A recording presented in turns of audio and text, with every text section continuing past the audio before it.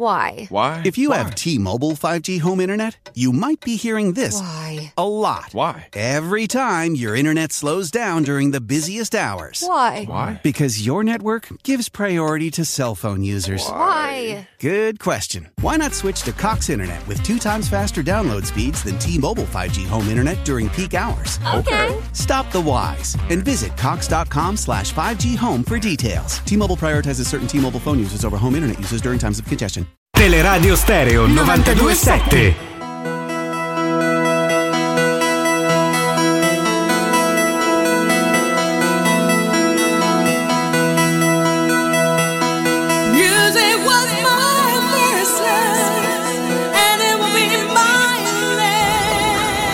Tu peschi?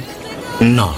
La gente che non pesca pensa che pescare sia alienante o noioso, ma è esattamente il contrario. Ci sono centinaia di piccole decisioni da prendere, variabili che vanno considerate. Non sei mai davvero sicuro di cosa faccia la differenza. Ho lanciato troppo in alto, troppo a sinistra, ho riavvolto troppo lento o troppo rapido. L'esca sarà troppo lucente o troppo opaca? Meglio che stia qui o dovrei piazzarmi sull'altra sponda?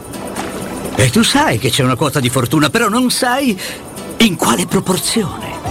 La gente è prevedibile, immutabile, monotona, usa sempre lo stesso lessico, adduce sempre le stesse scuse, compie sempre i medesimi errori. Le persone sono enormemente deludenti perché in fondo tu ti auguri che non siano così. Sapevo che le sarei servito, che tu saresti venuto a implorare il mio aiuto. Era tutto prevedibile, tutto deludente. Ecco come mai sono qua a pescare, perché non mi sento mai deluso qua giù, perché io qui non mi aspetto niente, perché qui tutto è possibile. Io posso di nuovo sperare qua giù, perfino nel fallimento, perché so che se solo mi spostassi là dietro quell'albero potrebbe essere diverso, qualcosa può essere diverso, qualcosa che io faccio può fare la differenza.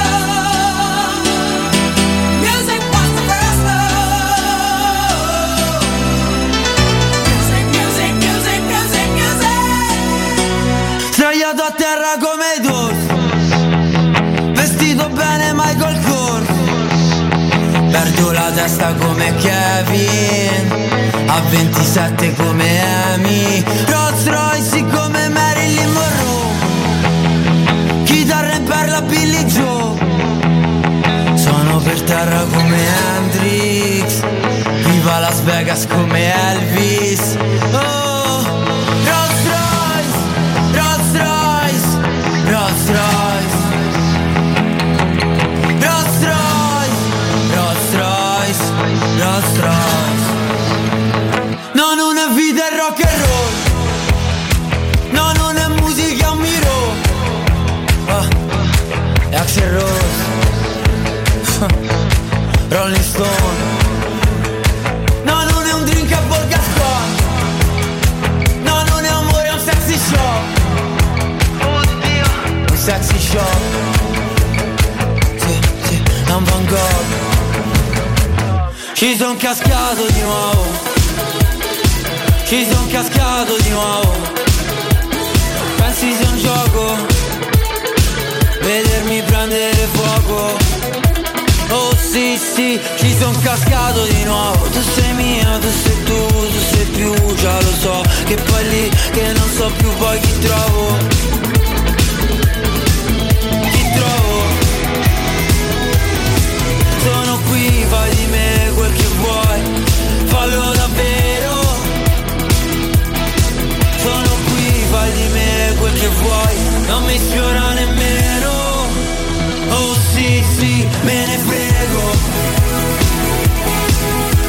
E ci sono cascato di nuovo, e questo fa parte di una storia personale che non dovrebbe mai andare per radio, ma noi la rendiamo sempre pubblica in un fare anche scaramantico, dove l'altro anno acquisì biglietti a più non posso per varie date di Vasco Rossi e altri personaggi, tra cui Guns N' Roses, e tutto poi diciamo si incrociò con il 25 maggio, insomma, e anche quest'anno ho ripreso i biglietti per il prossimo tour di Vasco Rossi. E pensate però, questa è una cosa da intenditori, carissimo Sabatino, ma anche per una delle date del concerto di Vasco Rossi a Roma si terrà il 17 giugno. Ah, beh, allora. Un caso? Vi dice niente? Mi dice molto. È un caso che Vasco Rossi suoni a Roma il 17 giugno? Signori, ci credete negli UFO? Ci credete nelle presenze? Ci credete nei segnali? La natura ci parla. Siamo noi che non la capiamo. Bisogna capirla. E quando un artista come Vasco Rossi segna il suo concerto allo Stadio Olimpico di Roma il 17 giugno, qualcosa vi vuol dire. Contro tutto e tutti. C'è una domandina di calcio da farti, carissimo Sabatino. Abbiamo un po' di domande da farci oggi. Beh sì, tante. L'ho fatta anche ai miei amici, ma la faccio anche a te, Andrino Giordano. Ben trovati a tutte e due. Spero sia stato buonasera a tutti. Un fine settimana degno. È cominciato il mondiale. E cominciamo subito a raccogliere i primi frutti. Beh, insomma, c'è subito la tematica del giorno. La polemica del giorno. Vuoi farmi una domanda o vado con la polemica? No, sai che ormai sono diventato il polemico di Radio Stereo. Vai con la polemica. Beh, la polemica, sai, nei giorni scorsi si è parlato molto di questa fascia al braccio dei capitani delle squadre, soprattutto europee, Germania, Inghilterra, eccetera, eccetera. One Love, no? Con la fascia arcobaleno. Era un segnale forte da dare in una terra che non rispetta, giustamente il segnale giustamente da dare il segnale, chiaramente, per non essere frainteso. È freudiana sta cosa. No, non è freudiana, ma è meglio molto, sempre specificare. Freudiana. Quindi era giusto mandare un segnale forte nei confronti del Qatar, che non rispetta chiaramente i diritti delle comunità LGBT. Che succede però? La FIFA manda un comunicato dove dice: attenzione, chi userà quella fascia al braccio prenderà un cartellino giallo. Non l'ha messa nessuno. Cioè la volontà dei popoli europei, come al solito, di esportare il loro tipo di cultura altrove, si ferma. La solidarietà verso la comunità LGBT mondiale, ma soprattutto qatariota, si ferma, signori e signori, davanti a un cazzo di cartellino giallo. Bene, io rimango basito da quello che hai detto. Non la sapevo, non l'ho letta, e sono cose che lasciano veramente basiti. Ecco, faccio i complimenti alla FIFA, veramente. Ma come complimenti alla FIFA? Faccio complimenti alla FIFA per quello che ha fatto. E il calcio non dovrebbe mai entrare in certe questioni. Sì, ma abbiamo visto che purtroppo c'è entrato il come. Sport. Ecco, e faccio, non è che la FIFA può dire parliamo solo di sport quando vuole lei. Faccio complimenti alla FIFA che ha riportato tutto alla natura dello sport, ovvero tu non fai quello che dico io, ti becchi il cartellino, come dovrebbe essere il calcio. Hai visto il documentario FIFA Uncovered su Netflix che ti avevo raccomandato di vederti? Erano solo 4 puntate, non ce la potevi fare anche tempo, tu. Ma è sottotitolato sottotitolato? È sottotitolato. No, è proprio parlato in italiano. Ah, bene, è in italiano perché mi stanco. È doppiato proprio. Sono l'unico che si stanca con i sottotitolati, cioè quando vedi una puntata in sottotitolato. Non sei solo, ma tutti quelli che come te non sanno leggere, chiaramente potrebbero avere dei mal di testa, anche perché a volte veramente sono scritti un po' piccoli i sottotitoli. Comunque, detto questo, durante FIFA Uncovered, che è anche quello un documentario che fa vedere tante cose che non sapevamo, pieno però è anche un po' di parte, si scopre che comunque Blatter alla fine non è stato incriminato ed era uno dei pochi che non lo voleva al mondiale in Qatar. Tant'è che quando c'è l'assegnazione lui dà una gomitata all'assistente e dice sorridi. Sorridi.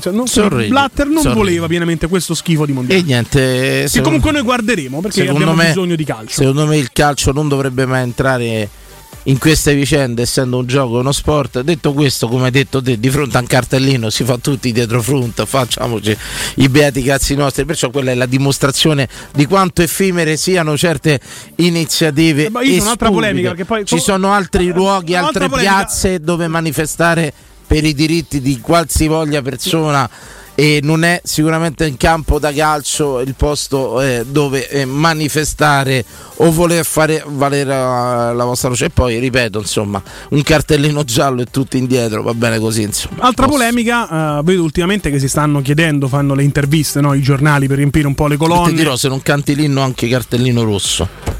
No, quella invece è un'altra cosa che è successa oggi, molto invece questa da rimarcare. L'Iran non ha cantato il proprio inno nazionale per dissidio con il regime vigente da loro. Chiederanno asilo politico? Credo non giochino lì, non ci torneranno mai più. Sì, come fu per tanti atleti olimpionici che giocavano in questi governi, diciamo, dittatoriali, occasioni olimpiadi, mondiali e cose, hanno chiesto asilo politico. Poi io comunque credo che fai il gesto così, se dovessero ormai essere interrogati con le cattive dal regime iraniano al perché non hai cantato l'inno, fossi loro direi perché non so le parole, non perché ero contro di voi. Comunque posso dire una cosa sempre, gesto eclatante, non canti l'inno, sì. Però ancora più eclatante rifiuta la convocazione, no? Anche lì. Perché non rifiuta la convocazione? Se tutti c'ha 11 campioni d'Iran che giocano in tutta Europa, perché poi i calciatori iraniani sono molto diffusi nel calcio europeo, insomma, non so gli ultimi arrivati. Qualcuno ti direbbe giustamente non rifiuto la convocazione perché andare lì e far vedere il mio dissidio in Mondovisione fa più cassa di risonanza rispetto a non andare. Cioè, quanto spazio avrebbe raccolto il fatto che magari i giocatori iraniani rifiutavano la convocazione al posto di andare lì e non cantare l'inno, no? Se ne sta parlando, lo sappiamo anche noi che non parliamo di calcio di solito. Altra cosa, vedo che tanti stanno facendo. Ti spiego, se a me mi fosse imposta una cosa dall'editore, dal direttore artistico, e per dire dai qualsiasi voglia, sì, così e non ci andrei in onda. Insomma, ognuno fa le sue scelte. Tu navighi nell'oro, i giocatori iraniani non c'è un po' meno, credo, non lo so. Ti ringrazio detto ma soprattutto mi hai fatto capire che io navigo nell'oro, non me ne ero mai accorto. Non l'avevo capito. A navigare navighi, magari non è propriamente oro, però non l'avevo capito. Detto questo, altra polemica, stanno intervistando tanti addetti ai lavori, artisti, eccetera, eccetera, su chi tiferai al mondiale quando non c'è l'Italia. Vedo molti rispondere Senegal. Perché uno dovrebbe tifare il Senegal? Il mondiale è una sfida tra continenti. Perché io dovrei tifare il continente africano? Io sono europeo, io tifo la Germania o il Portogallo perché ci ho messo i soldi sopra. Ma perché devo tifare Senegal? Chi tifa Senegal non guarda il mondiale. Io ho vinto questo. È come chi ascolta radio e dice Fiorani è il mio miglior speaker. Tu non senti la radio, figlio mio. Come fai a dire una cosa del genere? Giustamente. Non sei almeno uno che capisce di radio, insomma. Ma chiaro. Un po' come chi discute di Mourinho non capisce di pallone. È la stessa cosa, è la stessa cosa, insomma. Detto questo, però pure io scindo le cose un attimino, sapete, si è fatto prendere la mano ormai in un delirio di onnipotenza, secondo me anche da un alcolismo da microfono che ti sta dando veramente in testa. A me hanno detto occhio perché prima o poi il microfono ti dà la testa, ti brucia il cervello. È fatta. Terzo anno, ragazzi. Però abbi pazienza. Adesso aspetto solo di venire alle mani con qualcuno come succede di solito, poi mi cacciano e faccio il percorso che hanno fatto quello che avevi detto adesso. Quindi un po' le mani con qualcuno. No, il concetto l'ultimo che avevi espresso in maniera perché ti fare Senegal? Cioè, allora c'è sta cosa, bravo, sto molto bene già mi ero scordato quello che aveva detto, pensa. Ma questa mi viene umile, non mi ascolti, così non mi brucia il microfono. Ma non limite nella vita, o forse il mio pregio, non mi ha ascoltato nessuno. Detto questo, però il Senegal, cioè la speranza ce l'ho sempre pure io che una squadra africana vinca il mondiale per mille motivi, perché secondo me ce l'hanno nelle potenzialità, perché secondo me prima o poi tranne quando prendono un gol che vanno tutti avanti, ma piano piano capiranno che pure se prendi un gol non è finito il mondo, la partita può essere rimontata, non andare tutti avanti. Il Senegal credo che sia la più, forse insieme alla Costa d'Avorio, la più europea delle squadre, sì. La più europea delle squadre, e quindi poi desta sempre secondo me una grandissima simpatia ai colori, di prestanza fisica dei giocatori stessi. È un piacere vederli insomma correre, giocare in campo, e però tutto scusa, quello che c'è, il folklore che portano, non posso esimermi il folklore che da portano. Attaccarti. Tu sei uno che dice il calcio è serio, non voglio Capito. il VAR, Blatter è il mio presidente della FIFA ideale perché è un conservatore, poi mi viene a parlare dei balletti, dei colori, dei tuniche, dei VVZ. Il folklore, il colore che portano le tifoserie africane indubbiamente fa parte di uno scenario mondiale bellissimo. Cioè, ti faccio un esempio, è come se il carnevale di Rio io fa i norvegesi. Abbi pazienza, hai guadagnato punti sul tuo punto di vista. Fammi il carnevale di Oslo, capito che voglio dire? Forse ci sarà un motivo se non è il carnevale di Oslo l'attrazione, voglio dire, durante quei mesi là. Perciò secondo me c'è un appeal fortissimo verso le squadre africane. Poi c'è la curiosità, insomma, io ho sempre avuto la curiosità di vedere squadre come la Croazia, la Serbia, squadre che secondo me potenzialmente hanno giocatori sparsi in tutto il mondo, e nell'insieme a Croazia forse è quella più forte secondo me oggi nell'11 e tutto quanto. Ecco, se te devo dire, tifo per la Croazia perché incarna magari un ideale di calcio che mi piace di più, però se te devo dire, se dovessi vedere qualcuno sul podio con piacere, col sorriso e con la gioia vedere una squadra africana, per mille motivi, insomma, per mille motivi. Apro fortemente la parentesi e raccolgo la tua considerazione che non stai facendo in diretta, ma era importantissima secondo me, quella dove campione d'Europa. How powerful is Cox Internet? So powerful that one day your daughter will be able to simulate a soccer match against some of the world's best players right from your backyard. Get gig speeds powered by fiber from Cox. It's internet built for tomorrow. Today. Internet delivered through Cox's hybrid fiber coax network. Speeds vary and are not guaranteed. Cox terms and other restrictions apply. Why? If you have T-Mobile 5G home internet, you might be hearing this Why? a lot. Why? Every time your internet slows down during the busiest hours. Why? Because your network gives priority to cell phone users. Why? Good question. Why not switch to Cox Internet with 2 times faster download speeds than T-Mobile 5G home internet during peak hours? Okay. Stop the whys and visit cox.com/5G home for details. T-Mobile prioritizes certain T-Mobile phone users over home internet users during times of congestion.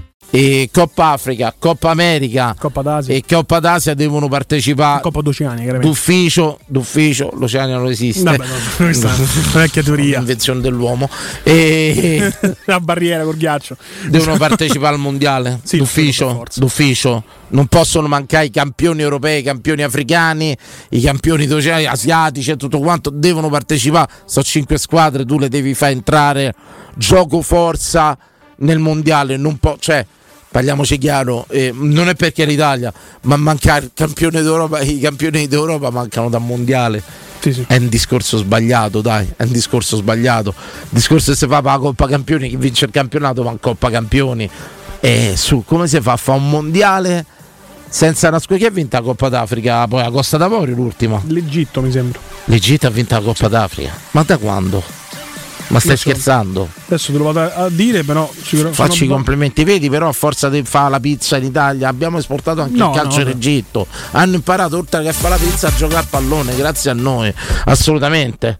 Tutti questi master pizzaioli egiziani, stando in Italia, hanno dato vita a una generazione di bravi calciatori, oltre che pizzaioli, logicamente. C'è il firewall, non posso aprire il sito della Coppa d'Africa. Ma stiamo scherzando? ma perché non digiti chi ha vinto la Coppa d'Africa? Ho messo. Guarda, se io vado su Twitch, già me l'hanno detto. Ma tu hai una connessione diversa. Chi ha vinto la Coppa d'Africa? Il Senegal, ignorante. Vince quasi sempre l'Egitto, possiamo dirlo, però.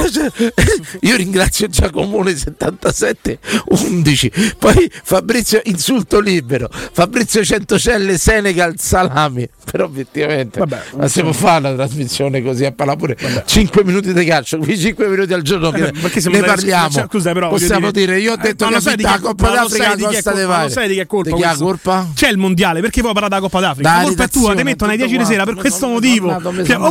Hai scelto di non parlare va da Roma da 15 anni e può essere anche una scelta lecita. C'è il mondiale, parla del mondiale. Sono 32 squadre, devono andare a prendere la Costa d'Avorio, il Senegal, l'Egitto. Ma sai te che te le cerchi? La scelta di non parlare più di Roma è perché c'avevo sempre ragione. Ero stufo di averci ragione e irritai gli altri che poi campavano d'invidia e rabbia nei miei confronti. Onde non suscitare questi sentimenti forti, ho accantonato il discorso Roma, cercando di fare una radio più sociale, più pubblica, ma anche là ho suscitato invidia e rabbia. Non quello che ha vinto contro l'Egitto, quindi mi sono perso la finale. Vedete, io sto con Sabatino in questo momento. Stronzi, brutti ai stronzi. rigori, ha perso con la Gitter, si può dire che ha vinto il Senegal. Io voglio dire, si può dire che ha vinto il Senegal e io faccio i complimenti a Sabatoni, a Sabatoni che hai letto il vero mondiale, il vero vincitore della Coppa d'Africa. Voglio dire, se ci fosse stato presidente d'Egitto Claudio Lodito, non chiedeva un ex equo invece di perdere i rigori. Ma logico. E quindi se c'era Tamberi a giocarsi la finale, diceva di non saltare tutte le medaglie d'oro. E io Madonna, qua cosa se sono steccati a medaglia d'oro. Rimane qua. Non me do pace. Lo sai che l'ha fatto anche agli italiani poi? Sì, campionati italiani, lui arriva in finale con un tizio e fa vabbè, vinciamo tutte e due, quello vuole saltare per forza, vince Tamberi perché è campione olimpico e si è incazzato pure. Ha detto devi prendere il pareggio. Mamma mia. Ma perché uno dovrebbe pareggiare nello spirito della competizione proprio? Ma poi olimpica, va bene. Detto questo io devo fare una domandina di tipo calcistico. Beh, viste le risposte che sto dando, io eviterei, però vabbè. Ma la faccio pure a questi stronzi che ci hanno insultato in malo modo attraverso Twitch. Continuate a insultarci serenamente, assolutamente non è vero, non è andata così. Attenzione, sta andando sempre Luke 200276 ci dice non è andata così. Spiegateci. No, Tamberi penso parli però. De Tamberi. Sì. Vai, fammi sta domanda, dai. Un delirio. Allora, a Giordano domanda stai a vedere Gomorra. Gomorra, però non Gomorra. Allora. Dovessi mo leva che è arrivato sul backen. Sì. Ok. Già c'è il coro, no? Non lo fare, ti prego. Beh, lo sai che il suo nome è Ola, no? Ola. Ola. Sotto la curva Ola. La curva io prima di disturbare i santi Vichingo vola Vichingo, oppure Solbakken Ola, così cognome e nome. Potrei dirti che è pure carino, ma prima di disturbare i santi no, per carità, due volte. Un saluto a Rudy Feller se ci ascolta. Però una domanda te la devo fare. Leva Solbakken adesso. Sì. Se dovessi far giocare 4 partite di seguito titolare là davanti a Sciomuro o Belotti, chi sceglieresti dei due? 4 partite da titolare. 4 Belotti. Sì. Tu Belotti. Pure io Belotti. E allora che sondaggio è? E volevo capire la gente che ne pensava, ma pensiamo tutti uguali. Veramente posso dirla? Una radio di pecore proprio, di ascoltatori pecore, la pensiamo tutti uguali. Infatti poi nelle dinamiche radiofoniche dove si sbagliano le cose apposta, tipo che ha vinto la Coppa d'Africa per far sì che la gente possa interagire con noi, Danilo, no? Chiaramente. Questo gioco del non sapere le cose che non facciamo tra l'altro solo noi, ho notato. Ma lo facciamo bene. Chiaramente. Noi lo facciamo molto anche bene. Questa è un'arte oratoria, chiaramente. Tu devi essere quello che faceva di solito la risposta un po' fuori le righe, a dire Shomurdo, io credo nell'uzbeko. Sì. Capito? Che ho visto sostituito al 70° contro la Russia per la sua nazionale, l'ho visto bene, ha fatto un gran gol, ha fatto. No, è stato sostituito, non ha segnato con la Russia. L'altra partita, quella prima, perché la Russia può giocare ancora a pallone? Beh, fanno amichevoli con Uzbekistan. Glieli fanno fare? Beh, bene, mi fa piacere, insomma, questo. Non sempre il calcio dovrebbe rimanere fuori da certe dinamiche. Ci scrive Luke, che saluto. Tamberi è arrivato in finale a pari merito con l'avversario e di comune accordo noi ci si prende entrambi la medaglia d'oro perché ha preso questo però questo si può bannare? No. Ma noi non possiamo bannare nessuno. Blocchiamolo a un certo punto. Penso solo le altre fasce possono farlo. Ecco, non parlavamo infatti delle Olimpiadi, parlavamo del campionato italiano che Tamberi ha fatto la stessa cosa a un avversario, come raccontava Sabatino. Ma adesso andiamo al sondaggio. Sì, so che è previsto al regolamento olimpico, ma comunque vuol dire devi vincere uno sport. Assolutamente. Steccare la medaglia non no, vado alle Olimpiadi, ma alleno una vita per stecca. Dai, non scherziamo. Se steccano solo i rapine, ragazzi, il resto abbiate pazienza. Anche i montepremi al poker, tante cose. Allora ho capito male, errore mio, quindi secondo me potresti uscire da Twitch, chiarissimo. Vabbè, non devo prendere così con gli ascoltatori, però insomma. Comunque siamo arrivati quasi in pubblicità, abbiamo fatto il classico blocco di nulla. No, ce l'ho il sondaggio, perché ieri ho fatto una cosa che deluderà i miei ascoltatori. Il mio popolo, il pueblo, la mia gente. Signori, ieri ho fatto un regalo di compleanno, è una cosa che io non mi sarei mai sognato di fare in vita mia, mi sono vergognato ad accingermi alla cassa con quell'oggetto in mano, e sarà anche motivo di sondaggio. Ti sei vergognato del regalo di compleanno o di andare alla cassa? Devi dare punti di riferimento agli ascoltatori. Mi vergogno sempre di andare a cassa a pagare, sono sincero, una cosa che non mi appartiene. Non ti appartiene, è normale. Questo è un altro discorso che affronteremo. Vivere comune. La cleptomania comune, vogliamo dire, che ci sono delle cose che ognuno di noi non accetta di pagare. Ma questo è un altro sondaggio che uno quale cosa fare? Ti disturba proprio pagare, però. Ecco, stasera invece il discorso mio è un altro. Quella volta che hai dovuto comprare qualcosa contro voglia, quel regalo che hai dovuto fare, ma te saresti ammazzato pur di non farlo. E io ieri mi è successa una di queste cose. Sono dovuto andare a fare un regalo che... Scusa, ma perché tu mi hai chiesto di fare una ricerca sugli stati d'Italia 90 oggi pomeriggio? Se poi questo è il sondaggio. L'hai cambiato? Sì. Ma potevi mandare un sms, una cosa, un messaggio? No, mi ha cambiato perché mi sono sentito in colpa oggi pomeriggio. Mi sono sentito... Di farmi fare una ricerca, giusto? Mi sono sentito un uomo di merda, veramente, perché bene. Io sono sincero, ho aperto da ste frequenze, ma non solo, una battaglia aperta contro tutti quei falliti del calcetto, del calcio, del tennis che si sono dati al paddle, ma anche falliti della vita. E quindi sto cercando, ci sto rimettendo a fare questo discorso contro la mia battaglia aperta contro il paddle. Però ieri io sono andato a fare un regalo e ho comprato una borsa porta racchette paddle per un mio amico che compiva gli anni, perché sapevo che gli avrebbe fatto piacere, sapevo che gli serviva. Hai chiesto esplicitamente la borsa lui? No, io l'ho fatta io. Allora te la potevi cavare comprando il solito birillone dei 4 palline da paddle, che costa tipo 5 euro. Vorrei capire poi la differenza. Il figurone. Allora io là è successo un problema. Io mi ero rubato un tubo di palle, ma era da tennis. Ok. Io ho pensato che andavano bene uguali. In alcuni campi giocano quelle da tennis, però quelle di paddle sono un po' più leggere in realtà. Più leggere, ecco, vagliela a dire, insomma, perché io dentro questa sacca che ho comprato ci ho messo dentro altre cose che logicamente. Ma no, non si fa però. Come? Non si fa. Non si fa, però io ho provato a farlo, insomma, ma questo è un altro discorso. Detto, non si fa? No, non si fa. Vabbè. Detto questo, la borsa deve uscire vuota dal detto questo, commerciale. Io mentre mi accingevo ad andare alla cassa di questo noto negozio sportivo, mi sono sentito veramente, non so, tu che ti vergogneresti di camminare a mano? Con tutto ciò che riguarda tipo assorbenti, qualsiasi cosa, bravo, cioè qualsiasi cosa del mondo, te vergogneresti. Che ne so, fa che tu hai comprato. Io una volta mi ricordo che sono andato a comprare di corsa gli assorbenti per la mia ragazza. Ecco. A un certo punto sono rimasto un quarto d'ora a guardare sto scaffale. Ho preso la prima ragazza che passava lì e ho fatto: senti, mi dai una mano? Che vuol dire con le ali, senza le ali? Vanno dentro, vanno fuori, mini, maxi. Veramente, e credo che adesso. Poi i porti non vanno bene, anche se ti mandano la foto, incredibile, Andrino. Gli stessi. No, lo vedi che lì in piccolo c'è scritto. Sfido un uomo che non abbia. Vanno bene. Questi non sono gli anallergici, questi non sono quelli flexability proprio. E sfido un uomo si è azzeccato mai un assorbente in vita sua e tutto quanto. E non so poi nella fase 2 se c'è gente più adulta da noi si ha preso quelli per incontinenti, ma pure là rischieremo di sbagliare. Io chiedo a Andrino, anche chi pannolini sarà così, immagino, no? Più facile. È più facile. Detto questo, però, fai finta che tuo nipote della Lazio compri una maglietta, ti chiede, zio, compra una maglietta da Lazio e tu ti avvia alla cassa con questa maglietta da Lazio. Beh, per me andare con una cosa da paddle alla cassa è stato un sentirmi morire. Pensare che quella cassiera abbia pensato che io giocassi a paddle, che fossi un appassionato di quel gioco da falliti. Dai, non l'ha pensato. No, ha pensato, ma dove va questa a giocare a paddle pure, ancora peggio, capito?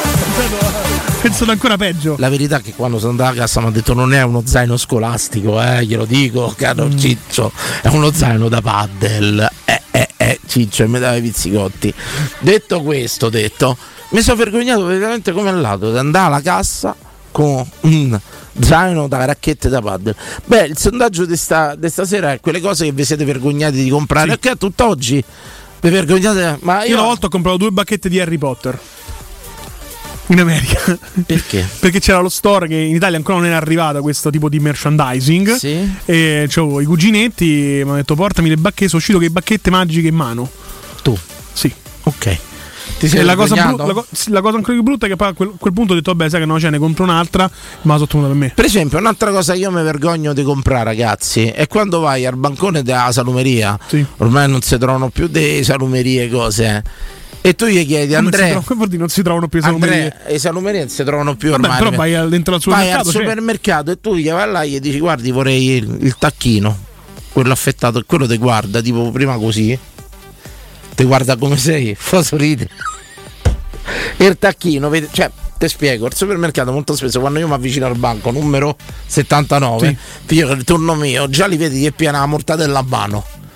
E io gli faccio no, vorrei il tacchino, e questi hanno tipo un ghigno. Sì. Forse è per quello che adesso mettono le confezioni che non c'è il giudizio. Che cazzo devi a fare il tacchino, capito? Mi guardano con quella faccia tipo gli chiedi una cosa light, capito? Una cosa mi dà una cosa light, ti perfino vai alla cassa e tu arrivi col Philadelphia light, c'è la cassiera copia, ti guarda. Cioè, butta, capito? Vatta a prendere un coso di lardo scemo così. Ecco, pure quello quando compro cose estremamente ipocaloriche, insomma, e diciamo cose dietetiche, e mi sento guardato tipo le tisane anche mi sento nel tuo caso le tisane le vedo. Se mi presento con l'adrenante, mi presento con ciccio col tè verde fa ridere, dai. Mi presento l'Angelica adrenante, mi guardano, ma che cazzo devo adrenare? Ci vuole una draga, ci vuole. No, Angelica adrenante. Ecco, diciamo che c'ho una certa remora, mi sento alquanto restio a comprare prodotti ipocalorici. Ecco, tipo io se mi presento, cioè, lo vogliamo dire che tu continui a mangiare male perché ti vergogni a mangiare bene? Sì, sei bravo, innestato questo meccanismo nella tua testa che non puoi, per non scontentare la gente che vedendoti pensa che tu dovrai mangiare 7-8 mila calorie, tu le mangi contro voglia, con tristezza. L'altro anno c'era nuovo che lo facevano sia da uomo che da Andrea, tu che c'hai tre questo è vergognoso che c'è un uovo da uomo da maschio e o da femmina. Di chi era l'altro anno che andava tanto de moda? Di solito sono quelli da Kinder che c'hanno i principesse o i principini. Fatto sta che c'era, sono andato a chiedere, capito, sta cosa, e ho detto guardi, io cercavo da femminuccia per mio nipote. Com'è? Che sono guardato se tuo nipote quando gli è arrivato tuo nipote no vabbè, ma ha fatto, capito, lo sguardo, capito, ancora che filo ancora cosa, tipo se io prendo un barattolo di Nutella e giuro che io non mangio la Nutella, mi dovete credere, non mangio la Nutella, ma se io prendo un barattolo di Nutella mi sono fatti i cazzi miei alla cassa, mi straniscono quelli davanti alla fila, quelli dietro la cassiera, mi fanno tutti il rimbrotto, mi fanno. Ecco, ci sono i prodotti dietetici che io ho problemi a comprarli sinceramente, perché vengo un po' bullizzato al supermercato. Signori, ce ne andiamo in pubblicità. Stasera vi chiediamo i prodotti che vi vergognate di comprare, ce ne sono mille, da farmacia, da banco, alimentari. Ecco, per esempio, faccio l'ultimo esempio. A me a Bresola me la danno solo sotto prescrizione medica. E cazzo da magna fate, c'è tanta gente. Costa pure tanto. Deve dimagrire. Non ti conviene, Stai a buttare i soldi, che cazzo della magna fate la Bresola? Piade netto de specca, 1,90 €, un'offerta, non rompe il cazzo. Ce ne andiamo in pubblicità tra poco. Pubblicità. Alexa, dove posso cambiare le gomme della mia auto a un prezzo super conveniente? Da Leonori c'è un'offerta imperdibile. Allora non me la lascio sfuggire. Vado subito. E fai bene, così torniamo a casa insieme. Solo fino al 30 novembre Leonori ti regala Alexa con una promo speciale sugli pneumatici. Un esempio? Treno di gomme invernali Barum per Peugeot 2008 a soli 430 €. IVA, tasse e montaggio inclusi. Affida la tua auto in mani sicure. Scegli Leonori. Grazie Alexa. Info leonori.it. Nel secondo semestre del 2022 il mercato immobiliare in Italia è cresciuto dell'8,6% rispetto al primo e le abitazioni più richieste sono le nuove costruzioni ad alto contenimento energetico. L'investimento nel mattone rappresenta ancora il bene rifugio per eccellenza. Ora è il momento di acquistare casa. Residenze Immobiliari ti aspetta in via Pietrocorti 13 a Colle degli Abeti per visitare gli immobili in classe A in vendita realizzati dal gruppo Edoardo Caltagirone. Per conoscere tutte le proposte immobiliari visita il sito residenze.com. How powerful is Cox Internet? So powerful that one day your daughter will be able to simulate a soccer match against some of the world's best players right from your backyard. Get gig speeds powered by fiber from Cox. It's internet built for tomorrow, today. Internet delivered through Cox's hybrid fiber coax network. Speeds vary and are not guaranteed. Cox terms and other restrictions apply. Why? Why? If you have T-Mobile 5G home internet, you might be hearing this Why? a lot. Why? Every time your internet slows down during the busiest hours. Why? Why? Because your network gives priority to cell phone users. Why? Good question. Why not switch to Cox Internet with 2 times faster download speeds than T-Mobile 5G home internet during peak hours? Okay. Stop the whys and visit cox.com/5G home for details. T-Mobile prioritizes certain T-Mobile phone users over home internet users during times of congestion. Maestro Turismo ti porta in Marocco. Il viaggio perfetto. Immersi in un sogno. Scopri con noi Chef Shawen, la città blu, il fascino di Marrakesh. Vivi la magia delle dune di Merzouga. Esplora le 1000 casbah e le sue oasi. Fatti avvolgere dalla sua storia millenaria. Scopri la diversità della sua gente e le sue ricche tradizioni. Il Marocco è solo con noi. Info 0681 15 64 92 o maestroturismo.it. Prenotazioni nelle migliori agenzie. How powerful is Cox Internet? So powerful that one day, your daughter will be able to simulate a soccer match against some of the world's best players right from your backyard. Get gig speeds powered by fiber from Cox. It's internet built for tomorrow, today. Internet delivered through Cox's hybrid fiber coax network. Speeds vary and are not guaranteed. Cox terms and other restrictions apply. Why? Why? If you have T-Mobile 5G home internet, you might be hearing this Why? a lot. Why? Every time your internet slows down during the busiest hours. Why? Why? Because your network gives priority to cell phone users. Why? Good question. Why not switch to Cox Internet with 2 times faster download speeds than T-Mobile 5G home internet during peak hours? Okay. Stop the whys and visit cox.com/5G home for details. T-Mobile prioritizes certain T-Mobile phone users over home internet users during times of congestion. Da Ottica Salvagente, offerte 13 mesi l'anno. Ogni mese un'offerta per te e 30 giorni di promozione extra con il voucher online. Scopri il regolamento sul sito otticasalvagente.it. Anche a novembre promozione titanio. Gli occhiali leggerissimi, anallergici e resistenti agli urti. A partire da €129 con lenti monofocali, €269 con lenti multifocali. Trattamento Blue Block in omaggio. Gli indirizzi dei punti vendita a Roma e nel Lazio sono sul sito otticasalvagente.it. Pannofino, sospendiamo le riprese. Un vero attore non si ferma davanti a niente. L'importante è essere ben equipaggiati, proprio come la mia auto. Per prenderci cura della tua auto, facciamo tutto a regola d'arte. Fino a gennaio hai il door-to-door valet service e check-up compresi nel prezzo con l'acquisto di 4 pneumatici invernali e placchette freni anteriori Advantage. Info, condizioni ed esclusioni in sede e su Renault.it. Chi meglio di Renault sa prendersi cura della tua Renault. Ti aspettiamo presso concessionaria Auto Equip e concessionaria Fiori. Teleradio Stereo 92.7. You don't look like in your photo. You're prettier than that. Now I kinda wish that you said so.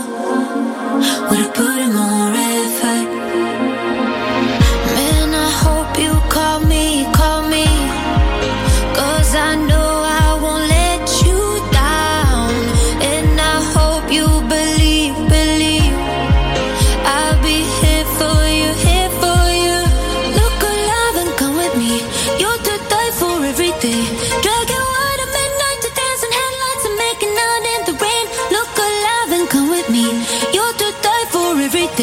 when I think about you, the world will explode. Let's do it over again. Look alive and come with me. Buonasera, saluti dal trollo. Io una volta per il compleanno dell'amico mio sono dovuto entrare dentro un laccio style.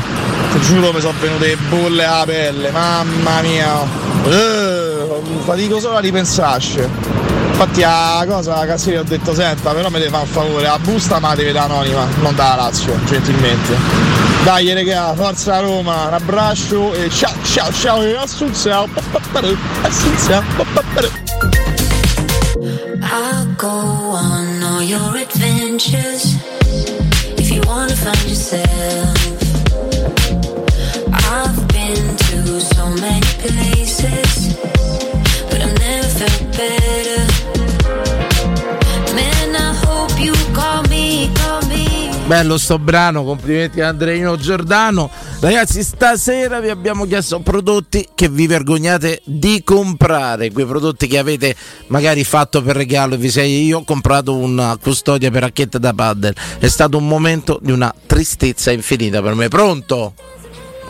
Ciao ragazzi, Lollo. Ciao Lello. Lollo come Lollo? Lollo? Oh, ma come giochiamo insieme, Dani? Ah, sei Lollo, sei? Vabbè, ho capito Lello. Abbiate pazienza. Sì, però sta cosa dei radionomani ti fa chiamare amici propri deve finire, insomma. Io vorrei un new deal. Lo so. Mi dovresti dire che Solbakken è un grande acquisto, gentilmente. Solbakken sia un acquisto assolutamente mirato, voluto dai Fritkin, che sono una grande presidenza e soprattutto benissimo, così. L'occhio lungo di Diaco Pinto che lo va a pescare. Quindi ho perorato 0 in Norvegia. Ho perorato la causa di Mourinho, così facendo chiamare un mio amico, assolutamente. Ma perché ex calciatore di calcio a 5 anche Solbakken, lo sai, no? No, vabbè, ormai nascono tutti dal calcio a 5, non ci stanno più i campi. Carissimo Lorenzo, benvenuto, ben trovato. Ci dici un prodotto per cui hai provato vergogna nel comprarlo? Aspetta che mi sentivo, ripeti? Il prodotto di cui ti vergogni a comprare? No, scusa, così, perdonami, dalle parti tue si parlerà. Scusa Lorenzo. Io un prodotto che vi vergognate a comprare. A Catania, che vi vergognate di comprare. Io da un giornalista così come te non mi aspettavo una cosa a comprare. C'è Gomorra. Ti è mai capitato di fare un regalo, di comprare qualcosa di cui ti sei proprio vergognato di prenderlo? Guarda, più che vergognato di comprare quella cosa in sé, è successo una volta che sono andato con due miei amici a comprare un regalo per un altro amico. Per fare la cresta, no? No, ma di solito chi si offre per comprare regalo può fare la cresta sullo scontrino, lo sappiamo tutti, dai. No, ne eravamo tre, cioè tu calcola queste tre persone che vanno a comprare questo regalo per questo ragazzo che sta al compleanno a Guidonia. Gli abbiamo una ferpetta, insomma, da un negozio che non dirò il nome ovviamente perché sennò la radio si arrabbia, e niente, abbiamo sta felpa, solo che poi il compleanno era a Guidonia e se lo scordiamo in macchina, dentro la macchina di un'altra persona, andiamo con un'altra, quindi siamo senza regalo, e qui ogni volta va bene, quando se rivediamo te lo damo, eccetera. Alla fine l'abbiamo riciclato questo regalo, io e uno delle persone con cui sono andato a comprarlo, al terzo che era venuto con noi a comprarlo e non se ne è mai accorto. Ma questo è un capolavoro. Non era il sondaggio, però non era ma un capolavoro, però. Sarà anche il capolavoro, faccia ma era semplice la domanda. Presto torneremo in campo, Lorenzo, fammi l'Assunzao. Assunzao. Io una cosa la dico, dovrebbe essere regola di vita. La cosa che vi vergognate di comprare. Rilassati. Perché ci ha raccontato una storia triste di un compleanno e di un regalo riciclato. Ti puoi ribellare la prima mezz'ora. Volendo ci sta bruciando un sondaggio che faremo più in là. Allora ci avviciniamo a Natale. Detto questo, però, io dico una cosa: che quando si fa il regalo di gruppo, chi lo va a fare non dovrebbe mai pagare. Dovrebbe essere regola fissa. Chi si prende la briga danno a fare regalo, quindi prende, compra e tutto quanto, non dovrebbe mai pagare la sua quota. Questo è un pensiero mio. Ma infatti ci va per rientrare dalla sua quota. Chi fa il regalo non dovrebbe mai pagare. Ma io lo dico apertamente: se io ci vado, io la parte mia la pagate voi, perché io so quello che va, che la prende, che si pierde disturbo. Mi dispiace. Pronto? Sì, ciao. Ciao Giacomo. Ciao Giacomo, benvenuto. Come va? Come stai? Bene tu? Abbiamo con noi un vincitore della Coppa d'Africa, Giacomone. Grande egiziano, quindi. No, del Senegal. La scenetta che abbiamo sbagliato è finita, basta. Io non parlo con chi non ha vinto la Coppa d'Africa, lo dico subito. E questo è giusto, assolutamente. Non con chi non ha vinto un europeo. Ciao Giacomo. Carissimo Giacomo, come hai vissuto sta scanizza ieri nel derby dello schiavismo, il Senegal contro i predatori olandesi? Per i primi minuti ci ho creduto un po', poi dopo un po' ho visto. Io ho saputo del Gran Senegal, a parte scherzi, un Gran Senegal ha giocato bene. Io ho visto, no. Perché mi ha detto? Si è mangiato 3 gol di Young al primo tempo. A me quello stronzo mi ha detto che ha giocato bene il Senegal. Il Senegal ha preso occasioni, se il portiere non era alto 2,3 m, non so se le prendeva quelle palle. Pensa a te, mi dispiace però questo vizio di lavoro non me lo voglio togliere. Ecco Giacomo, qual è la cosa che ti sei vergognato di comprare? Quella volta che hai comprato una cosa con somma vergogna. capitato 2 o 3 volte. Io ho un amico d'infanzia praticamente che ogni San Valentino o Capodanno, siccome lui si vergogna, mi dice accompagnami al cinese perché deve comprare il vestitino alla ragazza. Solo che lui si vergogna a presentare. Ma il vestitino Seschi? Sì. Ah, e dal cinese glielo prende? Deve prendere dal cinese. Ma io non lo so, cioè. Si presenta la cassa e lui si vergogna, quindi mi manda me. Ogni volta che andiamo lì, tra i clienti che magari stanno in coda, io la butto là, dico però stasera te lo metti te per vendicarmi. Però guarda, io so della cosa, pure a me mi è capitato di regalare dell'intimo. Sì. Innanzitutto ho visto anche la diffidenza da cassiera quando mi vede a me che chiede dell'intimo, e va bene, di per sé vivo un razzismo di base che è impressionante. No, ma lo sai che poi qual è il problema? Vivo un razzismo alle casse che è impressionante. Poi non è... Sono bullizzato dai commercianti. Discriminazione, lasciamo le cose un po' più importanti altrove. Lo sai qual è il problema? Che ormai ogni giorno noi leggiamo di stranezze anche sessuali, quindi viene anche secondo me in mente alla cassiera tipo che sa se questo suo mette lui, per dirti. Visto che ormai viviamo nel mondo della perversione totale. Vista la taglia, io nella mia vita massimo ho comprato una XS, una S. Ma magari però lei pensa la sua perversione ti mette l'XS. Detto questo, però già pure io vivo una sorta di diffidenza. Anzitutto non sono per regalare l'intimo, la vedo una cosa molto personale. Però pure io quelle poche volte che ho regalato intimo, insomma, vado con insomma e ripeto, vergogna la cassa, mi vergogno pure io una cifra. La cosa è che magari questo che questi 2 uomini lì con questo vestitino dice chissà che se lo mette stasera. Vabbè, ma perché voi due siete magri, capito? A uno dei due gli potrebbe entrare, se vede. Io non suscito dubbio, però suscito l'orrore della cassiera di turno. No, poi fammi capire un attimo per fare un po' di contesto, Giacomo. Il tuo amico si vergogna di andare al casalinghi di nazionalità cinese a comprare il vestitino intimo per la ragazza. E non si vergogna di andarci con uno come te, che comunque voglio dire è un armadione nero di quasi 2 metri, anzi forse di proprio di 2 metri. Insomma, lui mi dà i soldi prima di entrare e dici paga tu. Sì, ma lo capisco. Sì, però secondo me la cassiera penserà tipo ok, l'attivo della situazione è quello alto 2 metri nero e solo mette lui il vestito. Grazie Giacomo, non rispondergli per favore, grazie. Ciao Giacomo, è una domanda di merda proprio. Ciao Giacomo. Veramente è stata stava rispondendo, ma che dici, perché mi cassi? Quel genio, la cosa e tutto quanto, una domanda così del cavo. Quanto ti ho fatto studiare per fare queste domande? Pronto? Pronto? Ciao. Ciao. Indovinate chi so? È Dino questo. Bravissimo. Dino, finalmente Dino, la gente chiedeva di te. State tranquilli perché non ci ho avuto nessun altro sogno, l'ho risognato ultimamente, state tranquilli, mi ha detto sta tranquillo papà, che adesso inizia un altro campionato a gennaio. Noi ci fidiamo di te Dino, lo sai? Fidatevi, tranquilli. Lo sai che se fidiamo di te. Non ci sono problemi, adesso vedrete che chiudiamo il campionato almeno con 88 punti barra 90. 88 punti, come si arriva con 88 barra 90 Sabatino al giorno d'oggi? Mi prende quasi tutte nelle condizioni da Roma. 88 barra 90. L'Europa League è roba nostra, Dino. Una cosa volevo dire, scusati, posso approfittare della tua gentilezza? Certo, io credo la gentilezza che mostri nella io credo che sia doveroso, se mai la Roma arrivasse in finale a Budapest, giusto Sabatino? Sì. Certo.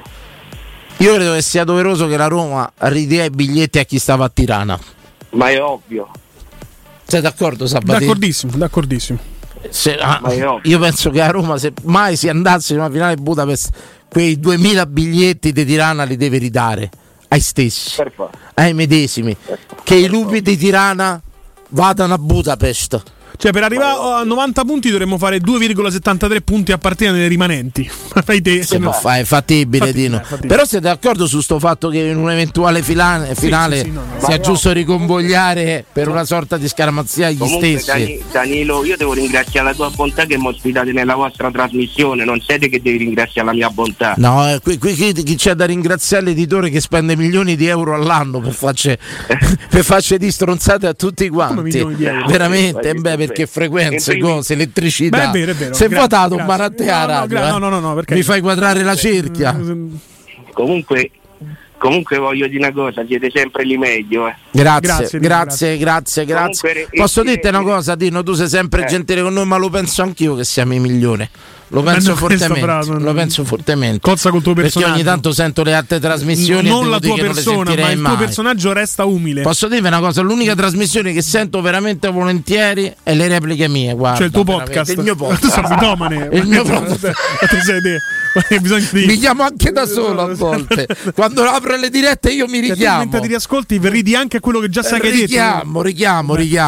Dino, ti sei mai vergognato di comprare qualcosa? Dimmi, raccontami, Dino. Lo vuoi sapere? Una volta. Dimmi. Simile al tuo di regalo. Simile al tuo è stato. Oddio, ho dovuto regalare a un carissimo amico una racchetta da tennis che è lo sport che odio di più io. Come mai? Come il paddle, perché non lo concepisco, perché per me è uno sport in cui ci sono uno contro uno e ci sta quella lealtà anche se si perde, che se per sé per me non è vera. Bravo, bravissimo. Quando vedo che si stringono la mano, quello che perde abbraccia l'altro. Bravissimo, io ti abbraccio una sega, ti abbraccio, muori. Per me non è vero. È come festa sorpresa. Sapeva da 2 giorni prima. È come se io perdo una partita contro i miei rivali, contro Peggite. Il derby che devo andare a giocare. Bravo. Io a pallone. Tu sai, prime frequenze, facciamo i complimenti alla Lazio per aver vinto un derby di merda. Così, insomma, facciamo veramente i migliori complimenti. Bravo, un po' come festa a sorpresa. So dell'ipocrisia, tu che abiti a una via isolata, non c'è sta mai una macchina, arrivi 15 macchine parcheggiate sotto casa, tra cui quella di quella stronza. Ma hanno messo pure i palloncini già sul balcone che si vedono da fuori. Oddio, non me l'aspettavo. Basta con le feste a sorpresa, schifosi, ipocriti. Hai detto bene. Grazie. Ragazzuoli, un abbraccio, vi voglio bene. E fra un po' arriviamo pure al Natale, non vi preoccupate, che ce l'avemo una per tutti, ce l'avemo. Roma. Sempre Dino, grazie di essere tornato. Altra diretta, quella volta che avete comprato qualcosa di cui vi siete vergognati a morte. Pronto, buonasera. Buonasera. Ciao. Dottorino, come dottore, carissimo, grandissimo dottore. La stavo menzionando l'altra sera. L'altra sera stavo menzionando quando un'amica mia mi ha visto la ciste e mi ha detto: guarda, dice, è diventata il triplo. Io ho detto: prima o poi ci faremo mettere mano. Quando vuoi. Lo so, dottor, ma sta cista ormai c'ha i documenti, Si tratta di documenti? Sì, questa ormai fa documento a parte per quanto è grossa. Gli ha chiesto una sigaretta l'altro giorno. Paghi pure l'IMU? Sì, è una cosa.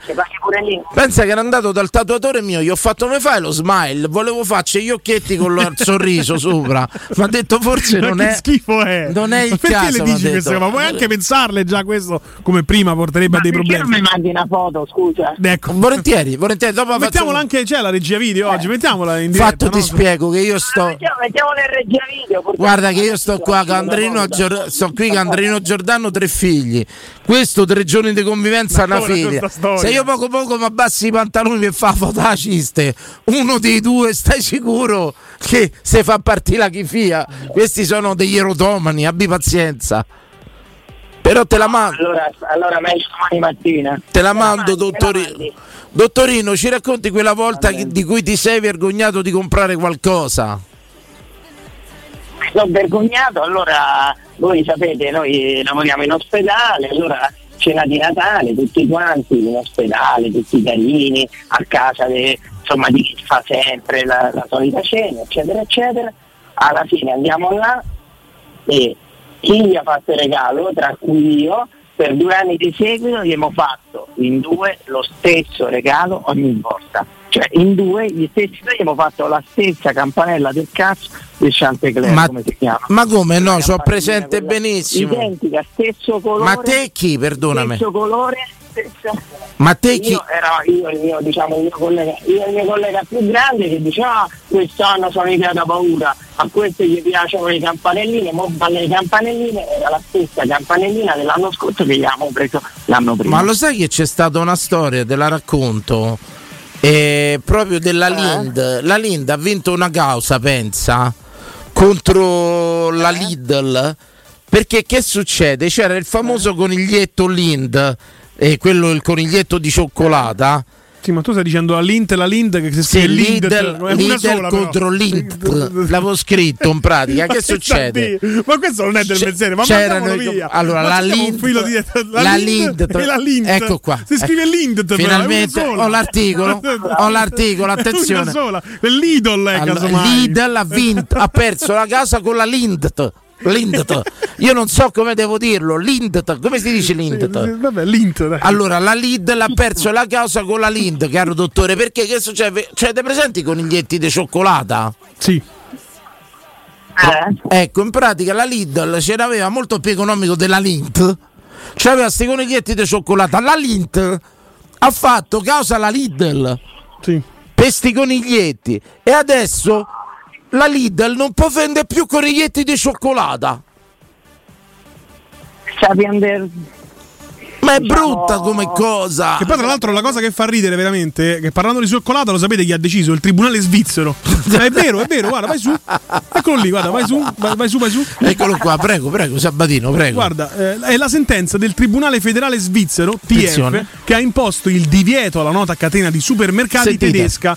Il coniglio di cioccolato di Lindt e Sprungli, avvolto in un foglio di alluminio dorato in altro colore, può rivendicare la protezione del marchio contro il prodotto concorrente di Lidl. E questo è il motivo perché Lidl non avrà più i famosi coniglietti dorati di cioccolato, un po' come la vostra campanella. Se li fa argentati? Di sapone. Non lo so se è un escamotage.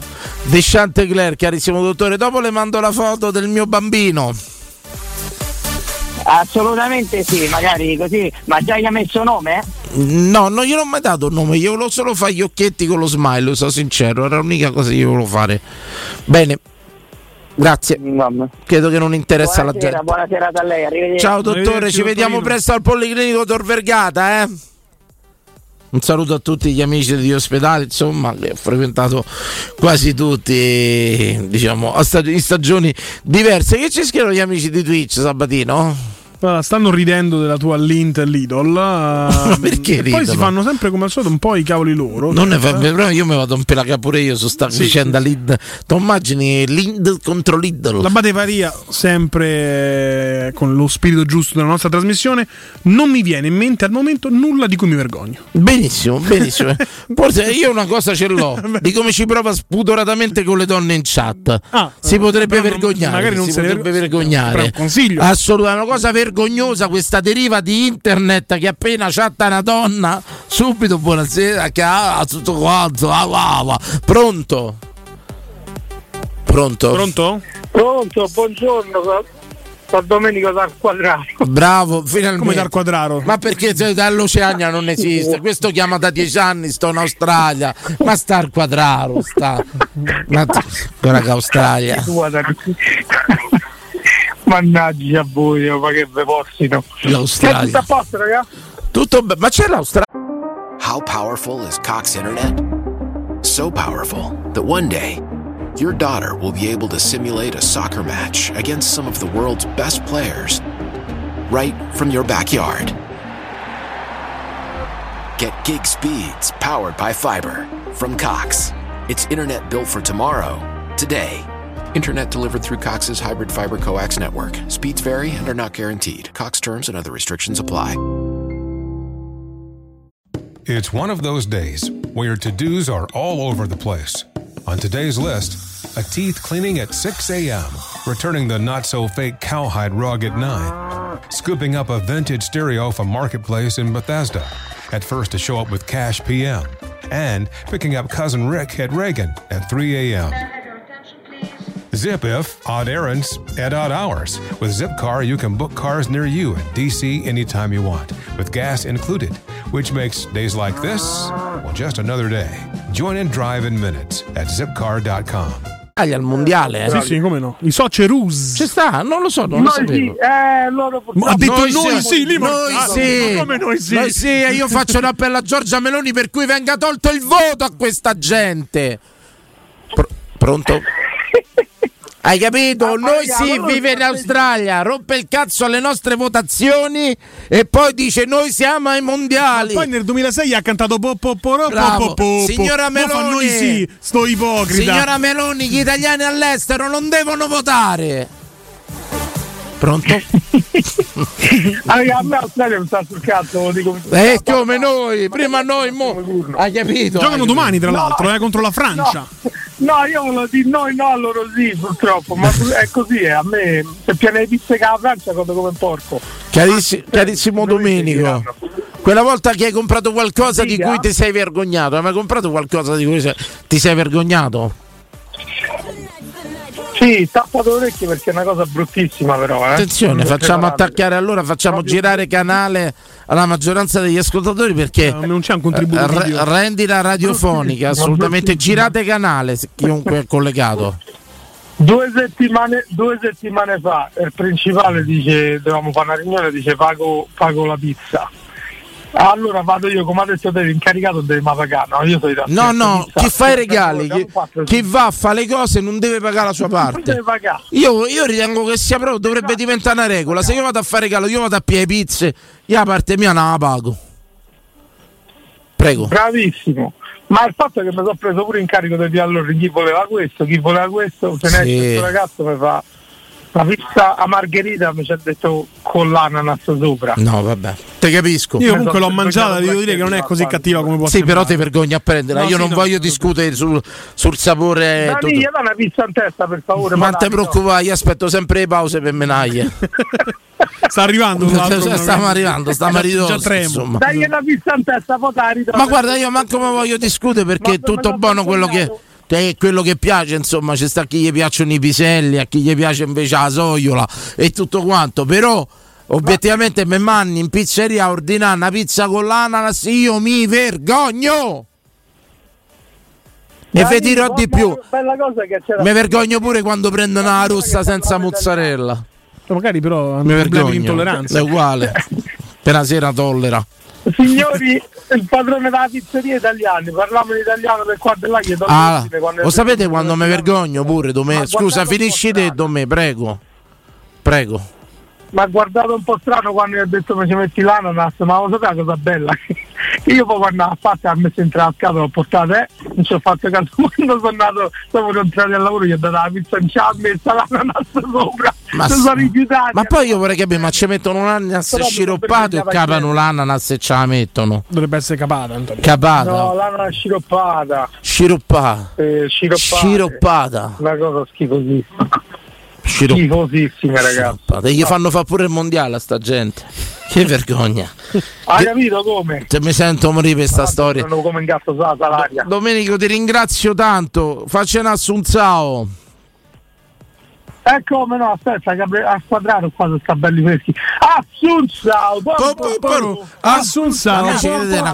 Devi fare tante domande più belle. Lo sai, a me mi fa Domenico dall'Australia, come si vive il mondiale, è una vita che dice che è dall'Australia. Si lavora, non si lavora durante quando gioca l'Australia. È vero. Sei proprio un cane. Hai ragione, erano domande da fare, è vero, ma ero preso una cosa perché c'è un'altra cosa che a me mi vanno ai matti. Mi vergogno proprio quando sto a tavola con qualcuno e ordina le mezze porzioni. Beh, quello sì. Quello è d'arresto per me proprio. Perché piatene una, ma che vada se la mangiamo noi altri, la parte tua. B, perché la paghi come una porzione. Sì. Ecco, e io mi vergogno di chi ordina al ristorante le mezze porzioni. Non è una casualità che mezza porzione fa rima con coglione, secondo me.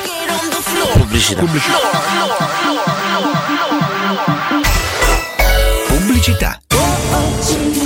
C'è un solo posto in Italia dove puoi salire a bordo di un cinema volante, sfidare la furia dei dinosauri, diventare il protagonista di Assassin's Creed, giocare sulla neve tutto l'anno e rilassarti nella cinepiscina. È Cinecittà World, il parco divertimenti del cinema e della TV. Scopri tutte le novità su cinecittàworld.it. Da Valentino concessionaria Volkswagen entri nell'era della tecnologia per tutti. Oggi su T-Cross e T-Rock il Tech Pack è in omaggio. T-Cross da €239 al mese e T-Rock da €299 con progetto valore Volkswagen e supervalutazione del tuo usato su tutta la gamma. Inoltre su valentinoautomobili.it trovi oltre 500 auto usate di tutte le marche garantite e certificate. Valentino concessionaria Volkswagen, sempre aperti in via Tiburtina 1097, via Tuscolana 1233 e da lunedì al sabato anche in via Giovanni Paisiello e largo Rodolfo Lanciani. valentinoautomobili.it. Da Paoletti Industria Mobili continua l'incredibile fuori tutto per rinnovo collezioni, con imperdibili occasioni su tutti i mobili esposti e in pronta consegna. Regalati subito una visita alla Paoletti d'autunno su cucine, soggiorni, salotti, tavoli e camere per ragazzi di esposizione con sconti dal 35 al 60% e decidi se riceverli subito o quando vuoi tu. Non perdere i grandi affari d'autunno e vieni nei nostri 2 negozi di via Piave Torina 80, uscita 13 del Gra Tiburtina verso Roma e via Tiburtina 606 o paulettimobili.it. Teleradio Stereo 92.7. Teleradio Stereo 92.7. All I know is 10:35 and I can feel your arms around me. Let them drown me. All I know is 10:35 and I'm thinking, God, you found me. That you found me. Every day I go places in my head. Darker thoughts are hard to know. They look like monsters under my bed. And every time it's like a rocket through my chest. The TV make you think the whole world's about to end. I don't know where this night is going, but I know that you and me got something. So many things that I'm afraid of, but right now I ain't scared of nothing. 'Cause all I know is 10:35 and I can feel your arms around me. Let them drown me. All I know is 10:35 and I'm thinking, God, you found me. That you found me. So don't you worry about tomorrow. Don't you worry, just pass the bottle. All I know is 10:35 and I can feel your arms around me. Let them drown me. Every night I go places in my dreams, so many never-ending alleyways. I don't know what it means, but this is it. I know the sun will wake me up. Tell me I'll be done, then I'll get what I want. I don't know where this night is going, but I know that you and me got something. So many things that I'm afraid of, but right now I ain't scared of nothing. All I know is 10:35 and I can feel your arms around me. Let them drown me. All I know is 10:35 and I'm thinking, Oh, il mio amico Assunzao. Oh, il mio amico Assunzao.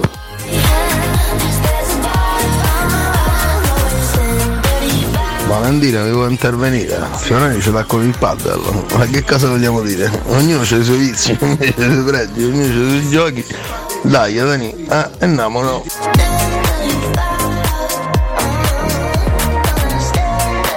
Torniamo in diretta. L'argomento della serata è quelle cose che vi siete vergognati di comprare, quel regalo, quella volta, insomma, che vi siete sentiti veramente messi in soggezione. Tu, per esempio, adesso tu avrai una figlia femmina tra poco. Ci sono delle cose che ti mettono in soggezione? Pensi che ti metteranno in soggezione? Beh, i pannolini. Tipo adesso mi parlava, per esempio, la crema per il culo. Parlava prima un ascoltatore, diceva quando devo prendere la crema per le emorroidi. Sì. Magari pure quelle, le creme tipo la pasta Proctolin. Cioè, obiettivamente. Proctolin si chiama. Che cos'è il proctolino? È quella emorroidi. Benissimo. Cortisone benissimo. Sì, benissimo. Ecco, per esempio, ormai tutti prendiamo la pasta fissa, pure quando come siamo infiammati, tutti c'è il tatuaggio. Questo fatto che ormai si usa per tatuaggio, tutti c'hanno il tatuaggio, però è vero, ci sono pure sul tatuaggio c'è un messaggio di sono obbligato a mettere un nome. Tanti anni fa, appena fatto un tatuaggio, entrò un mio amico in farmacia a comprare la vasellina con a fianco una ragazza, un'altra sua amica, e si giravano tutti. Cioè, che ha fatto? E lui è entrato con un'amica sua in farmacia, si era fatto il tatuaggio, ha chiesto la vasellina e si sono girati tutti. Sì, ma guarda che c'è stato un periodo anche storico. Perché anni fa, prima che i tatuaggi diventarono di uso comune, la vasellina uno pensava subito a un certo tipo di cosa, non al tatuaggio. Il tatuaggio ha sdoganato la vasellina. Prima che prendeva la vasellina probabilmente pensavano che era fratturato tranquillamente. Sì, insomma, come oggi chi prende l'olio per i massaggi, ma visto uno fa un massaggio, voglio dire. Che questo fa parte della cosa, perché ci scrivono il massage e tutto quanto? Quando fa tanti inclusivi, fa sempre olio per massaggio. Scrivici fucking oil, capito? Roba del genere. No, vabbè, forse è un po' tra troppo. parentesi, tu non so se lo sai, hai mai notato, olio erotico, però non hai mai notato una cosa, non so se devo spiegare tante cose perché te sono la forma sei veramente monotono e tutto quanto. Io sono più bizzarro di te. Comunque. No, vabbè. Rimaniamo ognuno con le sue convinzioni. Sì, va bene. Rimaniamo ognuno con le sue convinzioni. Però diciamo che la forma pure con cui sono fatti questi oil massage sono fatti anatomici proprio per questo, secondo loro. Quanta ipocrisia. Dovremmo mettere in diretta qualcuno chi decide la forma ergonomica dell'olio di massaggio. Assolutamente, perché poi così come mai questa forma? Quella è per le tempie. Poteva fare come esatto. Ideale per le tempie, esatto. Capito? 0688 52 1814. Quella volta che vi siete vergognati di andare a comprare qualcosa. Enrica ci dice: avere vergogna per questioni di salute da adolescenti. Io mi vergognata né di comprare farmaci, preservativi eccetera. No, io mi vergogno invece tranquillamente, insomma, pure quello che sai fare, anzi la farmacia ti dirò, mi crea abbastanza impaccio, cara Enrica. Pronto? Ciao Maurizio, ciao caro. Io c'è una cosa che mi vergogno ogni anno, una volta all'anno. Oltre ad ascoltare questa trasmissione, non la radio, la trasmissione. Sì, l'ascoltano in tanti, ma non lo dice nessuno. Come il Grande Fratello, come chi vota Berlusconi, come tante cose. Vero. La trasmissione è simpatica. Io sono un tifoso della Lazio e mi vergogno di dover comprare i biglietti della Roma quando al derby. Giusto? Cioè ti vergogni di comprare i biglietti della Roma al derby quando la Roma gioca in casa? Esattamente. Ah, ce l'ho la stessa, te capisco. Tu devi sapere innanzitutto poi perché c'è un sovrapprezzo pauroso. L'altro anno lo Tito mi sei 41 euro il biglietto di Curva Sud, 41. Sì, infatti sono costati 50 il biglietto. Quanto vanno messi a voi a Curva Nord stanno, caro? 45 più a prevendita. Proprio. Te puoi immaginare. Almeno c'hai ragione, a me invece ero proprio a Davveri e credo che sia giusto che a te c'è. Mazza, 45 più a prevendita. Posso dire una grande presidenza. Ci sta più lì. Appena detto lo dito 41 è storto il naso, ma hai scoperto 45. Ma io mettevo 120. Non puoi contraddirti in 10 secondi. Fa passare meno un giorno, no? Che la gente dimentica. Sono passati in 6 secondi. Tu immagini scattava 41 euro lo dito, mannaggia. Scatta la fata di biglietti. La fata di biglietti a chi lo mette di più per far venire l'altro. Esattamente, detto passa al debito che paga 100 euro. Ma figurate, tutti al bar, lo fanno da soli, lo fanno. Mazza, 45 sacchi. Dico, come ti chiami? Perdonami. Maurizio. Amori, 45 sacchi ti hanno messo. 45 più prevendi. Io posso fare una prosa alla presidenza alla prepotenza da Roma. La verità te posso dire, dimmi caro, vedete quello che ha fatto i bagni e ci avrei pagato. Bravo, ti ho detto io, a quel prezzo ci può stare, ma pure 90 gli dovete cacciare a sto punto. Carissimo, grazie per la chiamata. Faccene assunzao.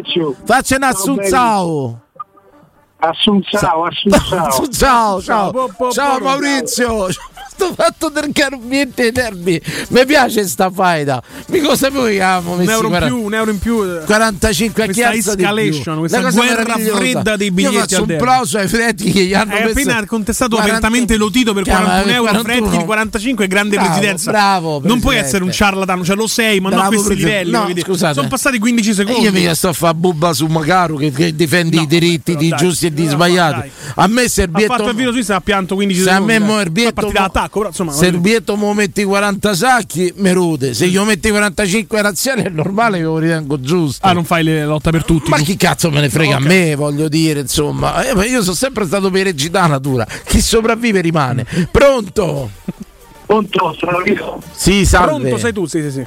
Lo stallone maremmano in trasferta in Padania. Stallone, ben trovato, grandissimo. Meno 2 stamattina in Padania, -2. Non ti dico nulla. Va. Meno 2. Immaginiamo una visione all'orizzonte molto aperta, insomma. O solo nebbia. Allora, stavo pensando, io non mi vergogno di nulla, no? Però una mia amica, una ragazza di Orbetello, quando sono andato a stare là 10 anni fa, si vergognava, voleva andare a pigliare il vibratore all'automatico, no? Sì. Il vibratore all'automatico e mi fa guarda c'è la telecamera, sai, qui mi conoscono tutti, era Orbetello Scalo, mi fa puoi andare a te, mi ha dato 20 euro, sono stato a prenderglielo, no? Gliel'ho dato, mi fa vado subito a casa che sono uscita senza mutande e vado a provarlo. Sono rimasto lì come un coglione perché pensavo è un fattore sorpresa, ma poi 10 anni fa diciamo che non eravamo emancipati come oggi. Insomma, comunque a me è successo ieri proprio al negozio voi figli di un'altra epoca, la donna libertina ma ancora vi blocca. Lo dico al negozio della Xiaomi.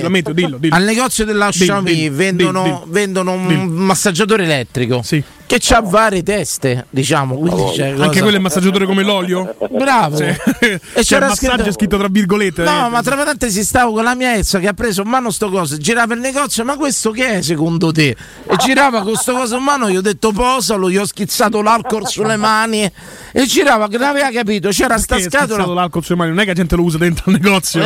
Va a sapere che vanno nei cammerini prova al giorno d'oggi. Che è un reso. Ma perché se lo mettono in bocca pure e girava questa, ma magari non te l'aspetti, il negozio di elettronica, dei prodotti avanguardisti, c'era scritto massaggiatore elettrico, però c'aveva vari capocchi. Ma quello con la pistola, dici? Bravo, quello. Per sciogli i muscoli. Per sciogli i muscoli. Sì. Ormai ovunque i negozi cinesi sono pieni di cose strane che uno. Bene, è vero, però sta cosa girava, ma questo secondo te a che serve? E posa. Stallone, grazie, è sempre piaciuto. Tutto bene? Sì, buona serata. Buona serata, un saluto a -2, resistete. Poi dici perché i pomodori costano cari in Piemonte, -2 della intanto Sergio Benvenuti su Twitch dice: ciao, comunque Sergio. è vero, il voto agli italiani all'estero andrebbe tolto, tanto non pagano poi le conseguenze del loro voto, rompono il cavolo e basta. Assolutamente, manco pagano le tasse, tra parentesi. Voglio dire, perché devi dare il diritto per chi non paga? Perché deve votare chi non paga le tasse in Italia? Quindi chi dovrebbe votare? Non ti stavo ascoltando. No, dico perché. Ridendo della tua battuta immagino la pochezza della perché stessa. Deve votare chi non paga le tasse, ho detto. No, chi vota qua, posto, dici, poi chi cazzo ci mandiamo a votare? Assolutamente. Ma c'era un messaggio che avevo visto. Sì, fai tranquillamente, c'è tempo. Eccolo. A me è capitato in farmacia di chiedere preservativi alla frutta, esattamente gusto pesca. La farmacista mi ha sorriso e ha detto: buonissima scelta. Sono diventato viola. Questa cosa è veramente intrigante. Adesso chiaramente deve scrivere al 342-79-12362 il nome della farmacia. Credo che si stiano dobbiamo andare lì con l'inchiesta. Credo che si stiano segando in massa di fronte a questo racconto. Cioè, così, ottima scelta. Ottima scelta, ma poi vorremmo sapere anche altri dettagli, tipo te l'ha detto in modo scherzoso credo oppure che siano avanti. Ottima scelta. Ottima scelta e tutto quanto. Tu che rapporto hai con i preservativi? Li compri liberamente? Ti vergogni? Sì, no, sempre un paio liberamente. Ecco, guarda, così vai là, anzi forse per te che ti piace ostentare diventa quasi un attestato di stima. È vero. Va bene così. No, lui è uno dei classici da spogliatoio di calcio. No, in realtà sono uscito con quella, l'ho distrutta, gli ho fatto. Sì, no, però schifo, negli anni poi l'ho comprati online perché comunque risparmi, se ne compri tanti risparmi, Cioè proprio sul sito ufficiale, se te compri il pacco da 50, se risparmi tanto. Tipo batterie, quelle guarda che veramente a un certo punto da adolescente c'era il caro prezzi, Cioè lo stesso preservativo profilattico che dir si voglia, da una farmacia 5 euro, un'altra 10 magari. Stesso pacco, stessa confezione, stesso numero di profilattici. 342 7912 362 per i vostri messaggi audio, 0688 52 18 14. E vi abbiamo chiesto stasera quelle cose di cui vi siete vergognati di averli comprate. Ho fatto degli esempi. Io mi vergogno, per esempio, abbiamo dei dettagli in più sulla farmacia, dopo te li giro, di comprare dei prodotti dietetici. Vengo quasi guardato sarcasticamente dai cassieri o dai commessi di turno. Mi ha fermato il cassiere dicendo: scusi, dov'è il Dietor? Come? Il dolcificante. No, magari non lo prendo, ma cerco. Però quando devi ricorrere magari all'affettato le cose, ecco, per esempio ho imparato ad evitare i negozi che ti chiedono la taglia. Ma da solo, te la trovi da solo. Credo che adesso abbiano messo gli schermi apposta proprio, per evitare gli imbarazzi, visto? Così, insomma.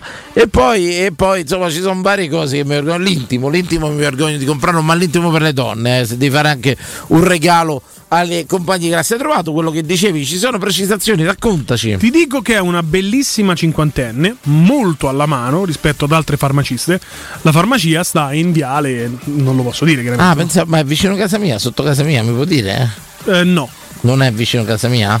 Zona Trastevere. No, peccato, peccatissimo, assolutamente.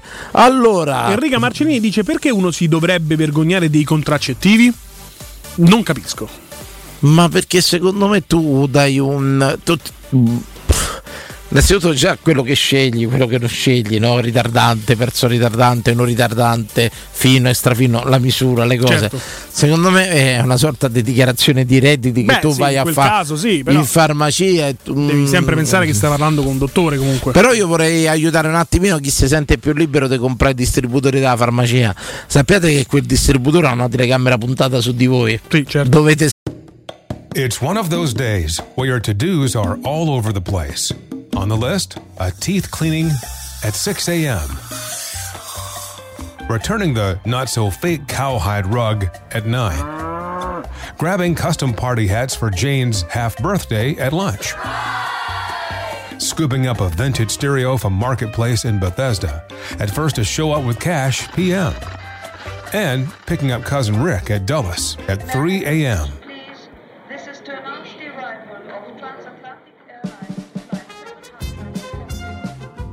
Zip if odd errands at odd hours. With Zipcar, you can book cars near you in DC anytime you want, with gas included. Which makes days like this, well, just another day. Join and drive in minutes at zipcar.com.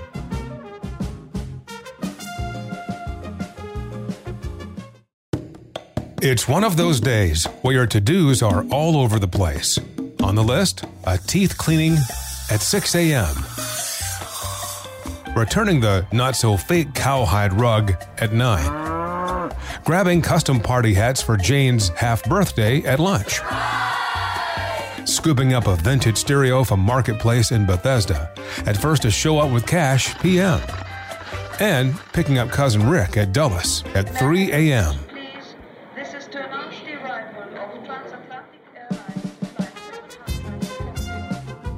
Zip if odd errands at odd hours. With Zipcar, you can book cars near you in DC anytime you want, with gas included. Which makes days like this, well, just another day. Join and drive in minutes at zipcar.com.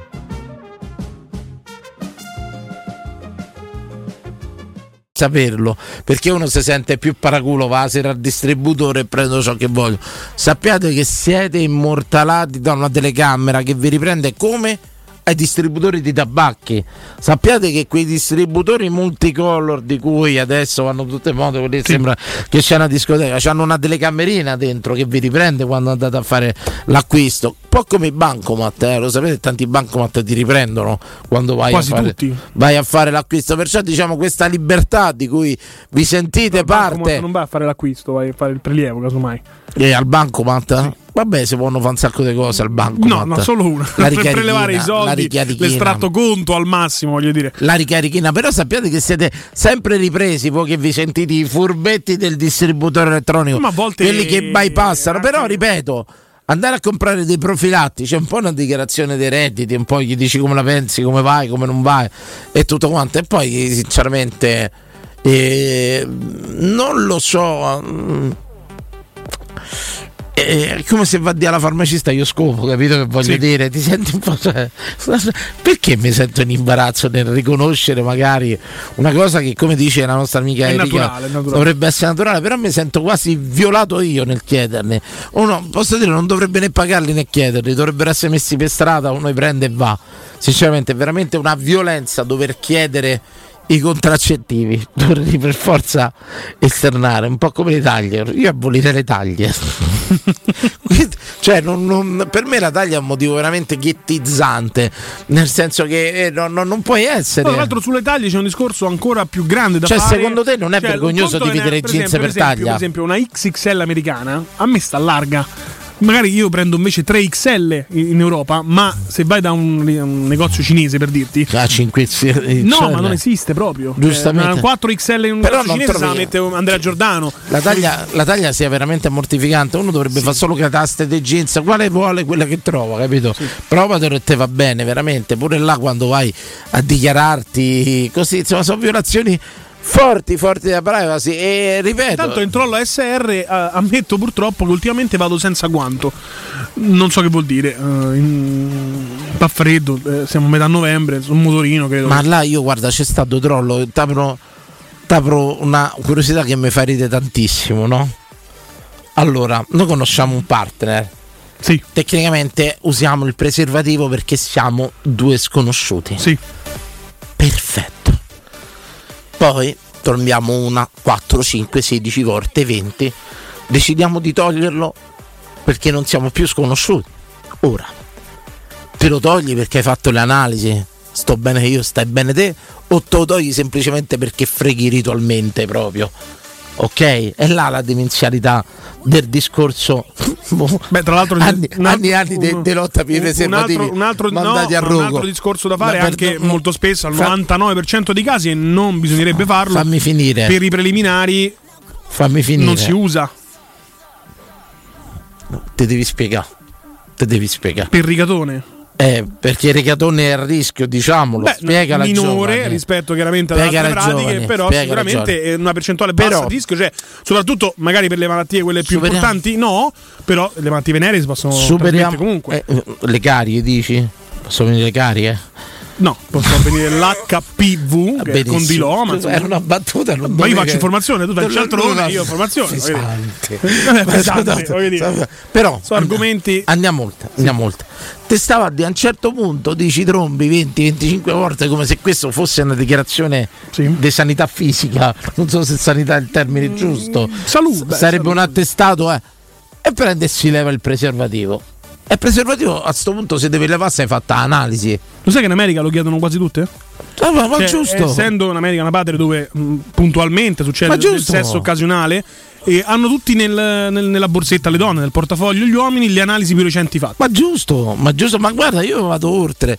Se tu sei una coppia e inizi, te conosci con la diffidenza di base del preservativo, giustamente, sacrosanto, ma poi decidi di toglierlo. Per toglierlo devi decidere di fare le analisi, se no che te togli? Te lo togli perché te conosci. La mia ex ragazza era americana, chiaramente la prima volta mi chiese le analisi, lei tirò fuori il bigliettino, io da italiano medio ho fatto, ma poi da me sto bene. Chiaramente, esatto. Te sei fatto al computer, ok. Pronto, buonasera ragazzi, anzi Danilo, ti voglio tanto bene. Grazie, veramente. Grazie. Io non so se avete capito chi sono Karim Abdul-Jabbar. Oh, ma Karim, bello, ciao, quanto tempo? La cifra. Che fine ha fatto Karim, stai bene? Sto bene. Sono contento. Il pupo, tu moglie?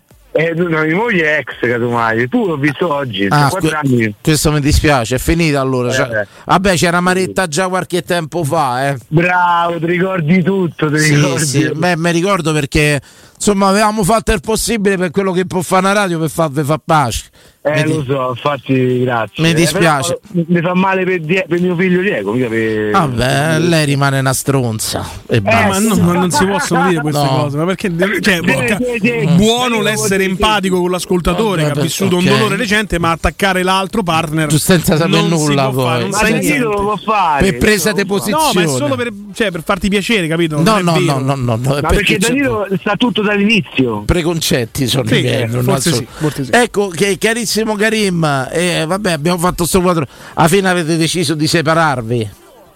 Sì, è meglio così. Sì, se dovete stare a casa a litigare poi è peggio. Hai capito? Poi davanti a lui, c'ha 4 anni il 1° dicembre. L'importante tu sei italiano, Karim? Importante. Mezzo tunisino, mezzo trasteverino. Ecco, quando una donna ti lascia o si permette di allontanarsi, avendo la prole con te, rimpiangi un po' la tua terra? No, perché ho coraggio poi dopo a pensare a quello che fa. Ho paura a capire, forse l'ho capita. Non nello specifico. Forse Karim ho capito che intendeva Sabatino, ma mi fa paura se intendeva quello che intendeva. Appunto, Comunque sappi che qualsiasi bandiera, nazionalità tu possa avere, loro rimangono sempre della stessa e unica bandiera.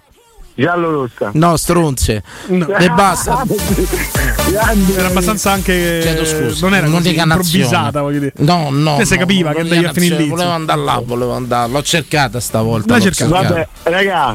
Dice Karim, quelle sono le cose di cui ti vergogni. No, che c'è da sondaggio? Dove vai, Karim? Mo fa bel disastro familiare. Ma io mi vedo a nozze, io mi metto a parlare tutta la sera. Ma devi parlare tutta la sera, devi anche tira fuori i tuoi malgrado, lasciati andare, Karim.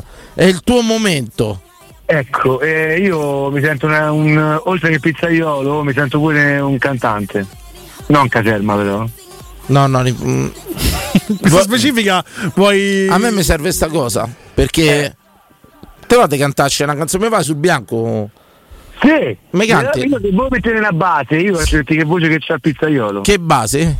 Mi mettete Stella di Antonella Venditti che mi viene facile. Stella karaoke, Antonella Venditti. L'ho pronto io, Allora, Stella, un attimo, sta appoggiando il nastro, ti do io il via. Ma è una stella che cammini nello spazio senza fine. Fermati un istante solo. Sì, però deve cantare lui. Però deve cantare lui. Bene.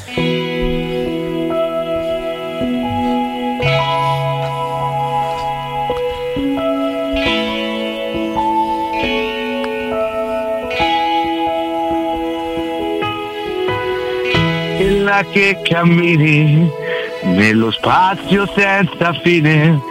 Fermati un istante, solo un attimo, e ascolta i nostri cuori. Ma l'ho scordata tutta, per fortuna che la sapevo. Adesso questa che canzone. È l'emozione. Piano, riprendila tra poco, andiamo avanti. Aiutiamolo. Dai le parole. No. Le parole ci stanno? Pace ai nostri simili, pane fresco da mangiare. Vai. Proteggi i nostri figli dalla vita quotidiana e salvali dal potere. Vai, anche siamo sempre soli nel buio della notte, occhi azzurri per vedere questo amore grande, questo cielo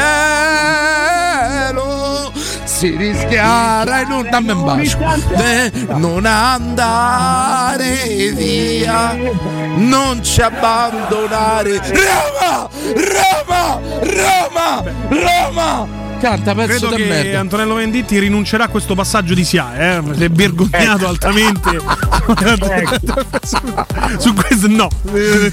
A Karim ci abbiamo messo l'anima, ci abbiamo messo il cuore. Per me è un sì. Per me è un sì. Esatto, Danilo ha già capito. Tu, italo-tunisino, appena accannato dalla moglie, un bambino di 4 anni, questa storia è perfetta per X Factor. Io proverei. Grazie, mi sento la forza, prima me la fai provini. Ce devi andare, anzi Josef, devi andare. Vengo io. Ma pure senza cantare, di solo che c'è un figlio, sei mezzo tunisino e vai. Vengo io. Non importa se sai cantare. Fammo la strada, dico io che t'ho preso col barcone. Stavo a Ostia al mare e sei arrivato col barcone. Va bene, Karim? Come stai a Ostia? Karim? Ma come è arrivato? Approdano pure a Ostia, non ti preoccupare. Sei sbarcato ieri a Brindisi. No, basta, sei sbarcato ieri a Brindisi. Io cantavo ai baresi quando sono venuti a Roma. Prego. Ciao. Karim, te voglio bene. Io pure. Vi saluto. Chiamaci più spesso. Vai, prova. Fate sentire, non sparì. No, grazie. Un bacio al pupo e saluta qua stronza. Un bacio a Diego. Ciao Karim. Ciao. Ciao, guarda chi c'è. Nicola Song. Pubblicità. Ma tu sentire che dietro c'era una voce femminile? No. Nella chiusura io ho sentito. Sei già consolato? Non ci fa dramma, non ci aiuta per radio sta cosa. No, infatti aiuterebbe altro, insomma. A tra poco. Ciao, guarda chi c'è. Nicola Song. Pubblicità. Amore, stasera ho voglia di pesce. Prepara le reti, fissa la randa, fissa i mulinelli, arma la fiocina. Ma tesoro, tutta questa fatica. Al pesce ci pensa Eurosurgelati Italia. Eurosurgelati Italia. Qualità, freschezza e convenienza. Le prelibatezze del mare lavorate e surgelate direttamente sui pescherecci. Piatti e sughi pronti, pizze e fritti, contorni, gelati e dolci. Eurosurgelati Italia. 100 punti vendita in tutto il Lazio. Cerca il negozio più vicino a te su eurosurgelati.it. Renault. Quando sei un professionista devi ottimizzare tutto. Il tempo per andare da un posto all'altro, lo spazio per trasportare quello che ti serve. Nuovo Renault Kangoo Vanitech è pensato per il tuo lavoro. 100% elettrico, fino a 300 km di autonomia. E grazie all'ampio ed esclusivo sistema di apertura Open Sesame by Renault puoi caricare facilmente qualsiasi cosa. Nuovo Renault Kangoo Vanitech 100% electric, per chi non si ferma mai. In concessionaria online scopri gli incentivi statali. Ti aspettiamo presso concessionaria AutoEquip e concessionaria Fiori. Occhiali nuovi? Scegli la qualità e la convenienza di Officina Occhiali. Anche a novembre. Approfitta della promozione uno lo paghi, uno te lo regaliamo. Con l'acquisto di un occhiale multifocale avrai subito in omaggio un occhiale specifico per uso ufficio. In più, Officina Occhiali ha pensato anche ai giovani. Sconti e vantaggi sulle lenti a contatto. Fino a 3 mesi di fornitura omaggio. Regolamento su officinaocchiali.it. Ti aspettiamo a Ostia, in viale Capitan Consalvo 35. Acquistare le zanzariere G-Screen a novembre? Sì, è il momento migliore! Infatti fino al 30 novembre, oltre alla super offerta a fine stagione, per gli ascoltatori c'è un ulteriore buono acquisto da €70, con la garanzia soddisfatto o rimborsato. Chiama subito l'800 196 866 o visita il sito zanzaroma.it. G-Screen, la super zanzariera con un super servizio e una super garanzia. Da oggi nei 3 centri usato Valentino c'è la promo meno 1000. Usato di tutte le marche con extra sconto fino a €1.000 sui prezzi indicati. Oltre 500 auto con 110 controlli certificati, garanzia ufficiale fino a 24 mesi e finanziamento tutto incluso, con polizza furto incendio, polizza conducente e altro ancora. Centri usato Valentino, aperti 7 giorni su 7, dalle 8 alle 20, no stop, in via Tiburtina 1097, via Tuscolana 1233, via Prenestina 911. Tutte le offerte su valentinoautomobili.it. Teleradio Stereo. Teleradio Stereo. L'arena.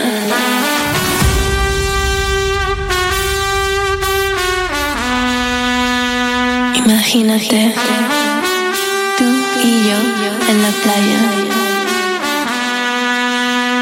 La arena, el mar, el sonido de las olas recorriendo todo tu cuerpo.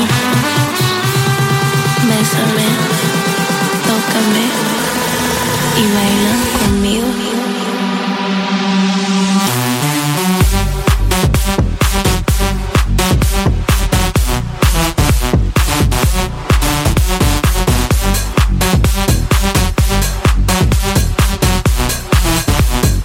La arena.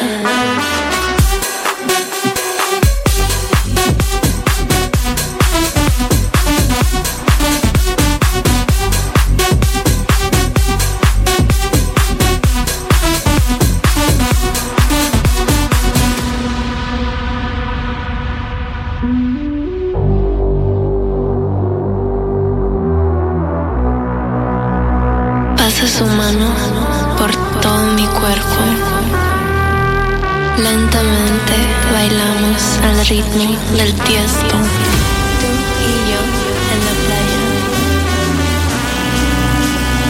La arena, el mar, el sonido de las olas recorriendo, imagínate.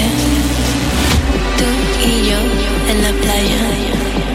La arena, el mar. Bésame, tócame y baila conmigo.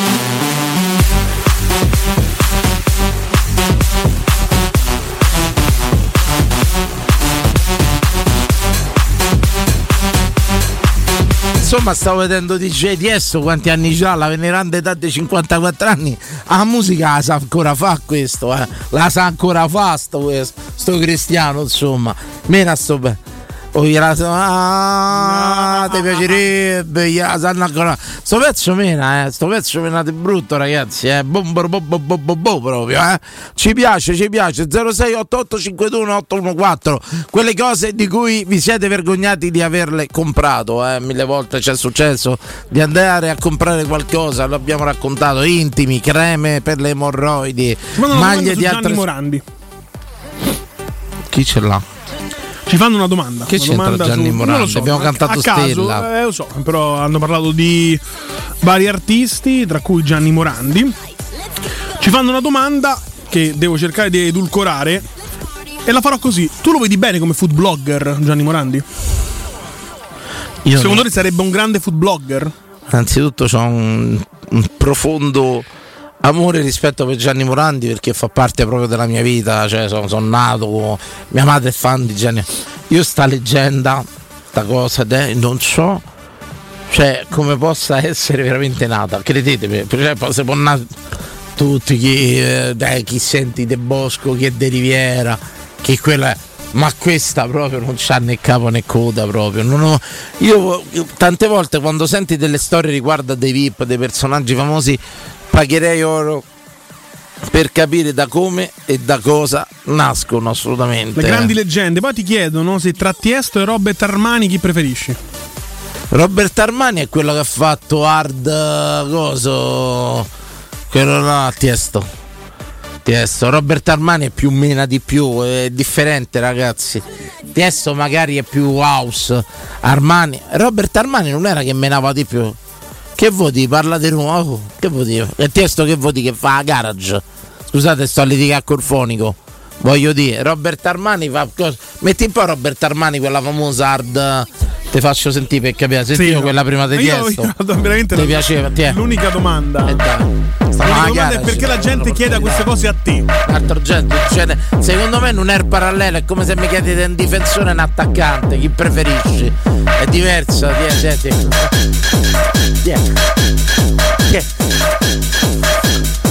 Chi scattano i bracci tesi? Andrea, ma come i bracci tesi? Ma ragazzi, storie vecchie. Che cosa dici? Dai, vai con la giostra, alza Andrea.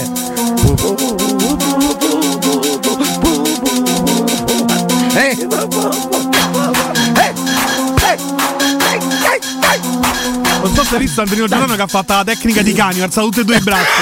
Non so se hai visto. Ha detto salvamo se così. Tutte e due. E sei canzoni veramente. Cioè, capisci che mi paragonano Tiesto, io non so. A Robert Armani c'è qualcosa che è andato storto nella vita musicale di sto ascoltatore. Sì. Voglio dire. Rimetti l'Andrea, dai! Pugni chiuso. Questa te la ricordi? Andrea facevano tutti di per canguro. Così.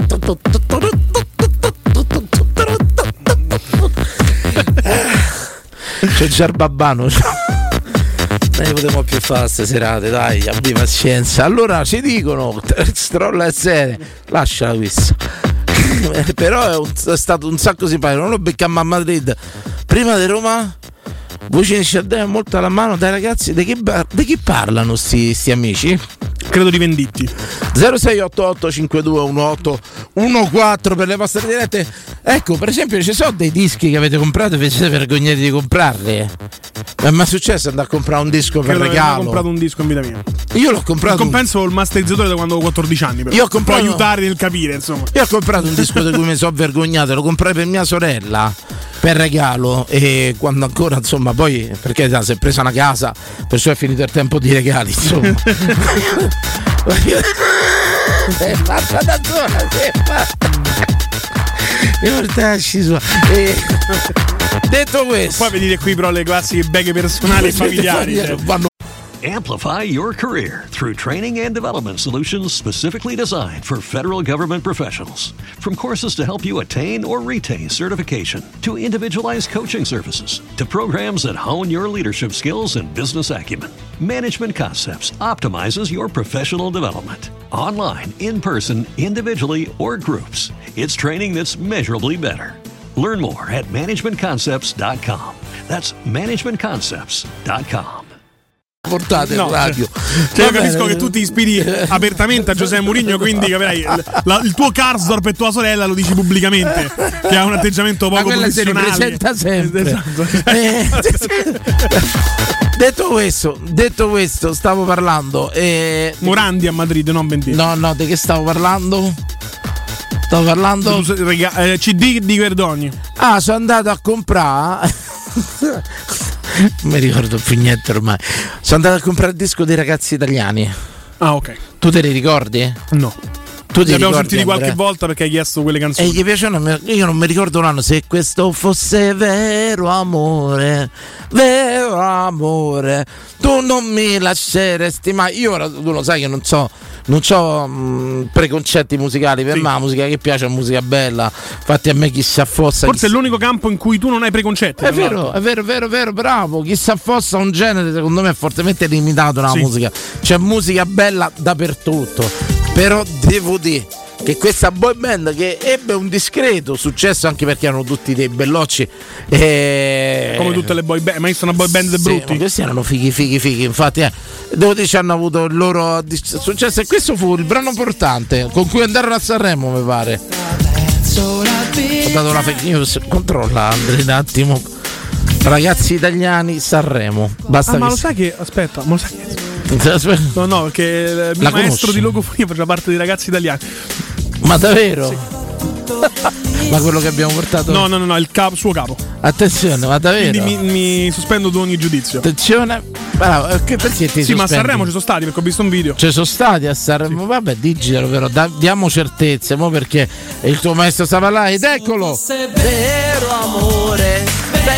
amore, tu non mi lasceresti mai. Questo sogno di più amore. Ce l'hai fatta? No.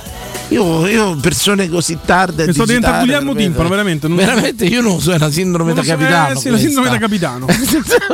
O è semplice stanchezza, Ecco, Sanremo 97. Quanti anni, ragazzi? 26 anni fa. Sono volati. La risposta italiana ai Backstreet Boys, è vero, è strollo. È vero, era una risposta italiana.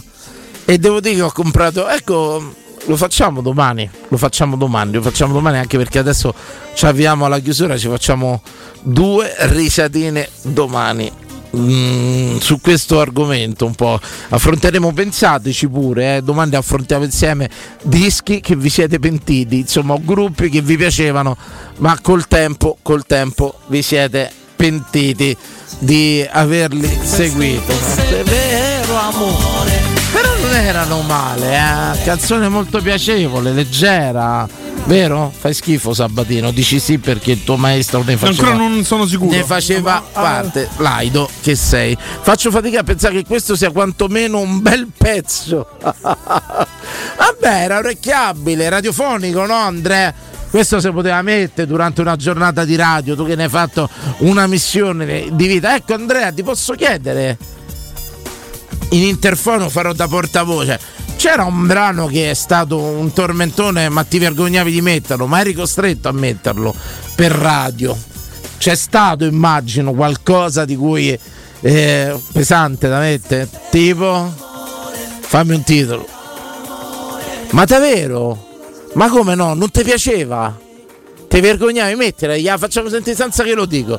Andrino Giordano mette il brano che odiava mettere per radio, ma che doveva per forza mettere. Prende una bella diretta. Pronto? Buonasera. Bello, buonasera. Bella impostata che hai dato di voce, vero Sabatino? Sì. Saverio. Ciao Saverio. Ti stavo.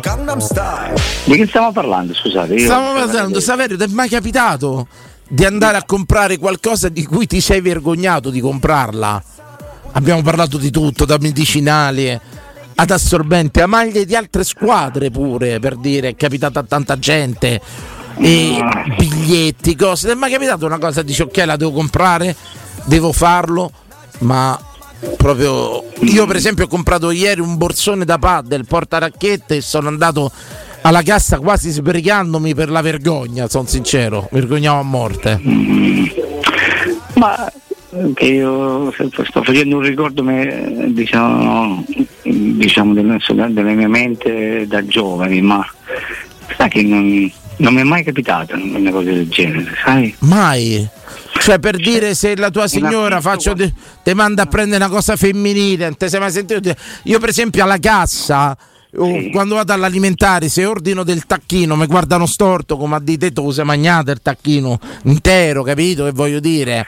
No, io diciamo teoricamente non ho, diciamo, un qualcosa che non mi piace, nel senso, non mi piace, cioè comprare non sai, una domanda che mi mette in difficoltà, perché non sto facendo mente locale di quello che non era nostra intenzione metterti in difficoltà. Ma lo so, allora io oggi sto venendo qui a lavoro, andando in treno, vi ho pensato come radio e ho fatto un excursus di questi miei tempi passati con tante volte che richiamo, e dicevo, questa radio è abbastanza intelligente come struttura e come personalità e come personaggio. Fino alle 22 però, Saverio, fino alle 22. Prego?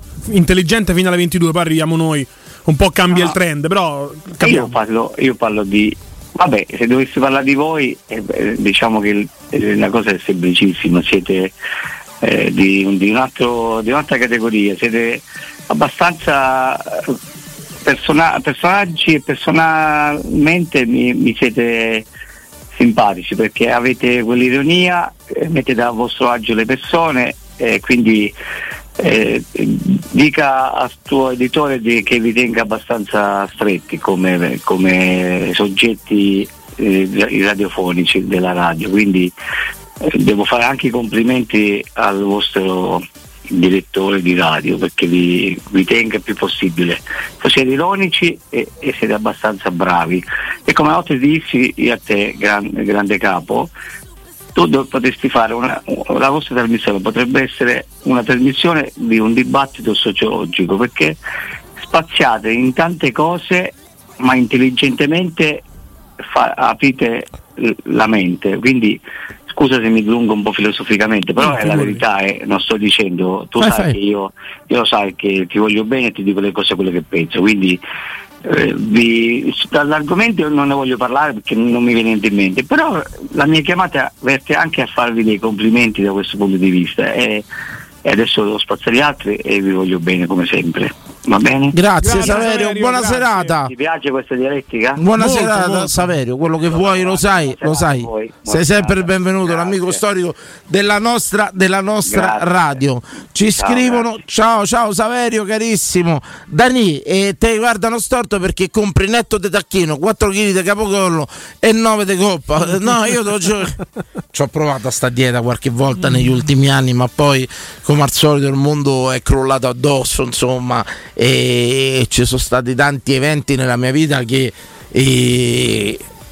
mandava una dieta difficile avanti, i 6 cambi di Fonseca, voglio dire, poi hai mai provato a metterti dietro durante la presidenza Pallotta? No, non ce l'ho fatta assolutamente, una fame nervosa, una cosa e tutto quanto. Io immaginavo già stadio nuovo che le patatine, gli hot dog, che cose.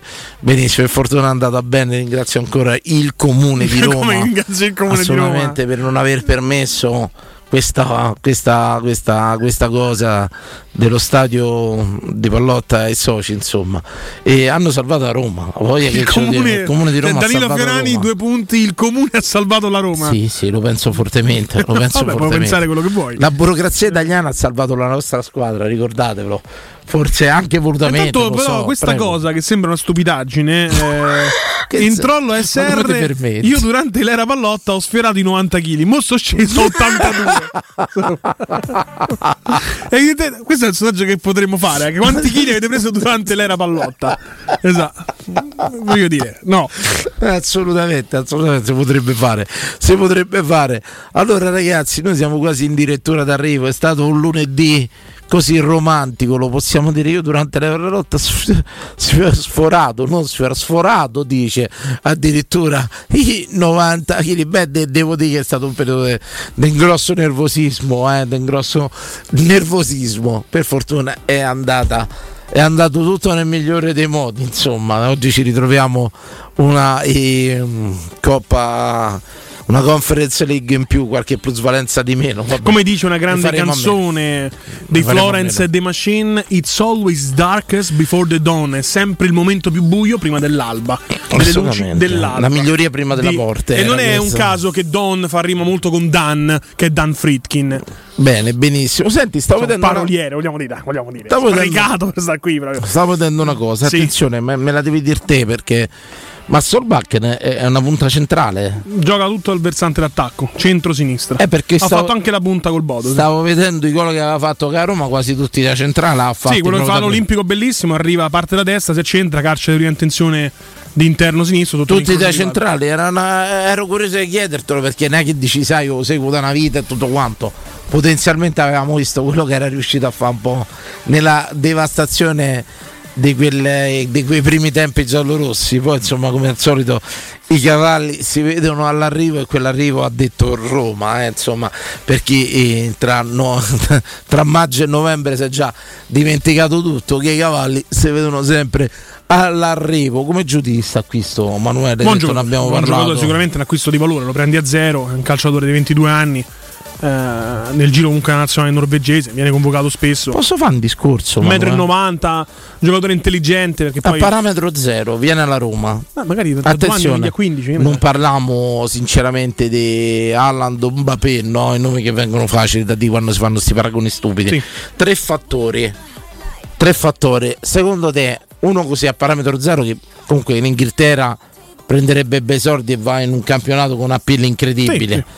In Francia prenderebbe i soldi ma va in campionato che non c'ha appeal, e in Germania prenderebbe i soldi e va in un bel campionato che è la Bundesliga. Viene alla Roma, leva i tempi. Che per cominciare, su di lui c'era forte la Roma che l'ha spuntata e il Napoli. Benissimo. Poi magari al Napoli adesso non serve, perché chiaramente volano tutti sulle ali, quindi Napoli che decisamente ha meno appeal della Roma. In assoluto forse sì. Meno appeal della Roma. Ecco, ti stavo a fare questa domanda. La stagione di oggi, sì. Ti stavo la domanda. Leva la stagione in corsi, i cavalli si devono sempre arrivo. Sì. Sempre arrivo. Hanno dato per morta la Juve. Ma credo che per città, per Mourinho. Te lo dicevo, avevano dato già per la Conference League. Te l'ho detto, la Juve hanno data per morta troppo presto. Però ti chiedo una cosa, di questi tre fattori, sincero, senza fare polemiche, dietrologia e tutto quanto, un calciatore leva le tempistiche su chi si muove prima, Olimpico, che lui ha vissuto, Mourinho, Conference League, nel senso Roma vittoriosa di quella. Quale può essere il motivo perché ha scelto Roma? Di questi tre che ti do, secondo te? La terza è la Conference League, il prima è Mourinho, secondo lo stadio. Dici che l'appeal maggiore è sempre. Io credo che ancora oggi, per un calciatore anche semi sconosciuto come poi è Ola Solbakken, avere la possibilità di andare a giocare in Serie A, che è il campionato più tattico, allenato da José Mourinho. Ma quando mai avrebbe sognato Ola Solbakken di essere allenato da José Mourinho, con tutto il rispetto anche per Spalletti, che magari l'avrebbe anche utilizzato meglio, forse. Ma chi? José Mourinho.